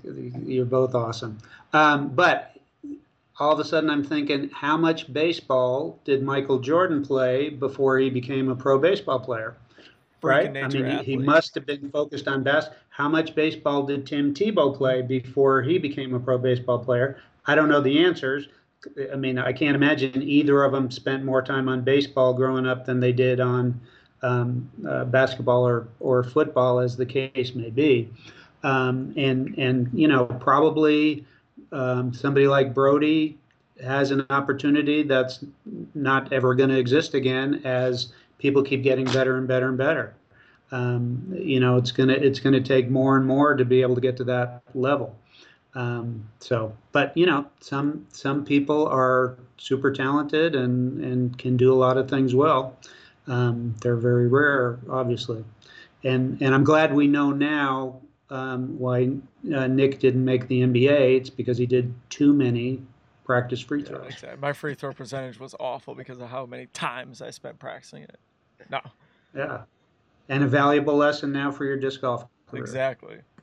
Well, we've been going now for 2 hours and 5 minutes. This is running into the end of our show here. We've talked about a lot of things. You've bestowed a bunch of awesome nuggets of course design and everything else along that. Again, I think your courses are tremendous. It was awesome to have you on the show. This conversation about turning pro, how to get to pro is it's a conversation that I think could continue on, obviously, and maybe it will. Nick's going to keep trying to get to 1,000 rated, and then maybe he'll be fine. But then I'll stop talking about it. What are you now, 990? 990. 990, yeah. Okay. So D-Glow is my next test. He's on his way. That's what's good here. So, John, again, we want to say thank you. We're about to wrap up the show. Where can everyone find you on social medias? I always try to give, you know, a little bit of time for our guests to plug in their socials. Where can we find you? Actually kind of on a COVID break because I'm not out, you know, on the courses taking pictures and all that stuff. But I'm on Twitter. I'm on Instagram, John_Houck_disc_golf, I think. Facebook page is John Houck, Houck Design. So not hard to find. There's not a lot of Houcks out there in the disc golf world.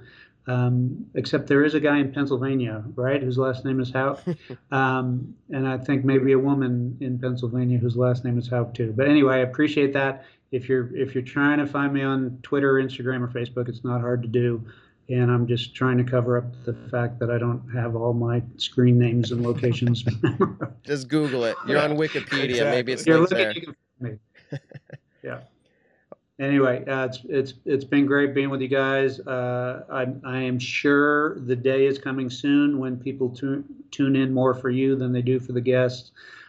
So keep at it, and you're off to a tremendous start. Thank you, John. I do. We appreciate loved having you. It was incredible having you. Just the knowledge of course designing, what makes a great course, just all the ins and outs of that has been incredible. I'm really excited. The next John Houck course that I do get to play, hopefully, be Hillcrest. I mean, I'd love to get up there when all this pandemic stuff stops. So, Hillcrest, come to Agape in central Pennsylvania. Yes, that's not too terribly far for you guys. That hopefully is there before the end of the year, and that's definitely be worth the trip. I got no issue with driving. So, all right. Well, just putting. Well, stay safe out there, John.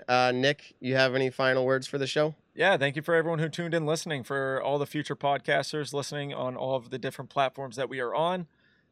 Leave us a comment. I did want to make a quick shout out, really quick, on the Disc Golf Network. Hannah Macbeth and Christine Jennings are starting up their own podcast. They're actually 3 episodes in. It's incredible. It's called the Party Podcast. Give it a listen. It's a lot about women's disc golf and kind of the ins and outs of that. And yeah, I really just want to give that a shout out because that's something that is not in the disc golf world right now, is more talk about women's disc golf, the FPO. And they're doing that now. So super crazy. The Party on the Disc Golf Network. Check it out. Thank you very much, everyone. Please like, subscribe, comment, do all those great things. And Matt, I'm going to be in Michigan next week. Okay. I don't know 100% if I will be able to do another remote call. It might just be the Matt show next week. No. But We'll no, discuss. just kidding. We'll probably do a discuss. remote call again. But anyways, everyone, thank you very much to everyone who tuned in. And All thank right, you guys. again, John. Yeah, John. We'll talk later. Yeah. Everybody else, peace. Peace. Thanks for tuning in to the Nick and Matt Show. Be sure to check us out on your favorite social platform and to subscribe on iTunes.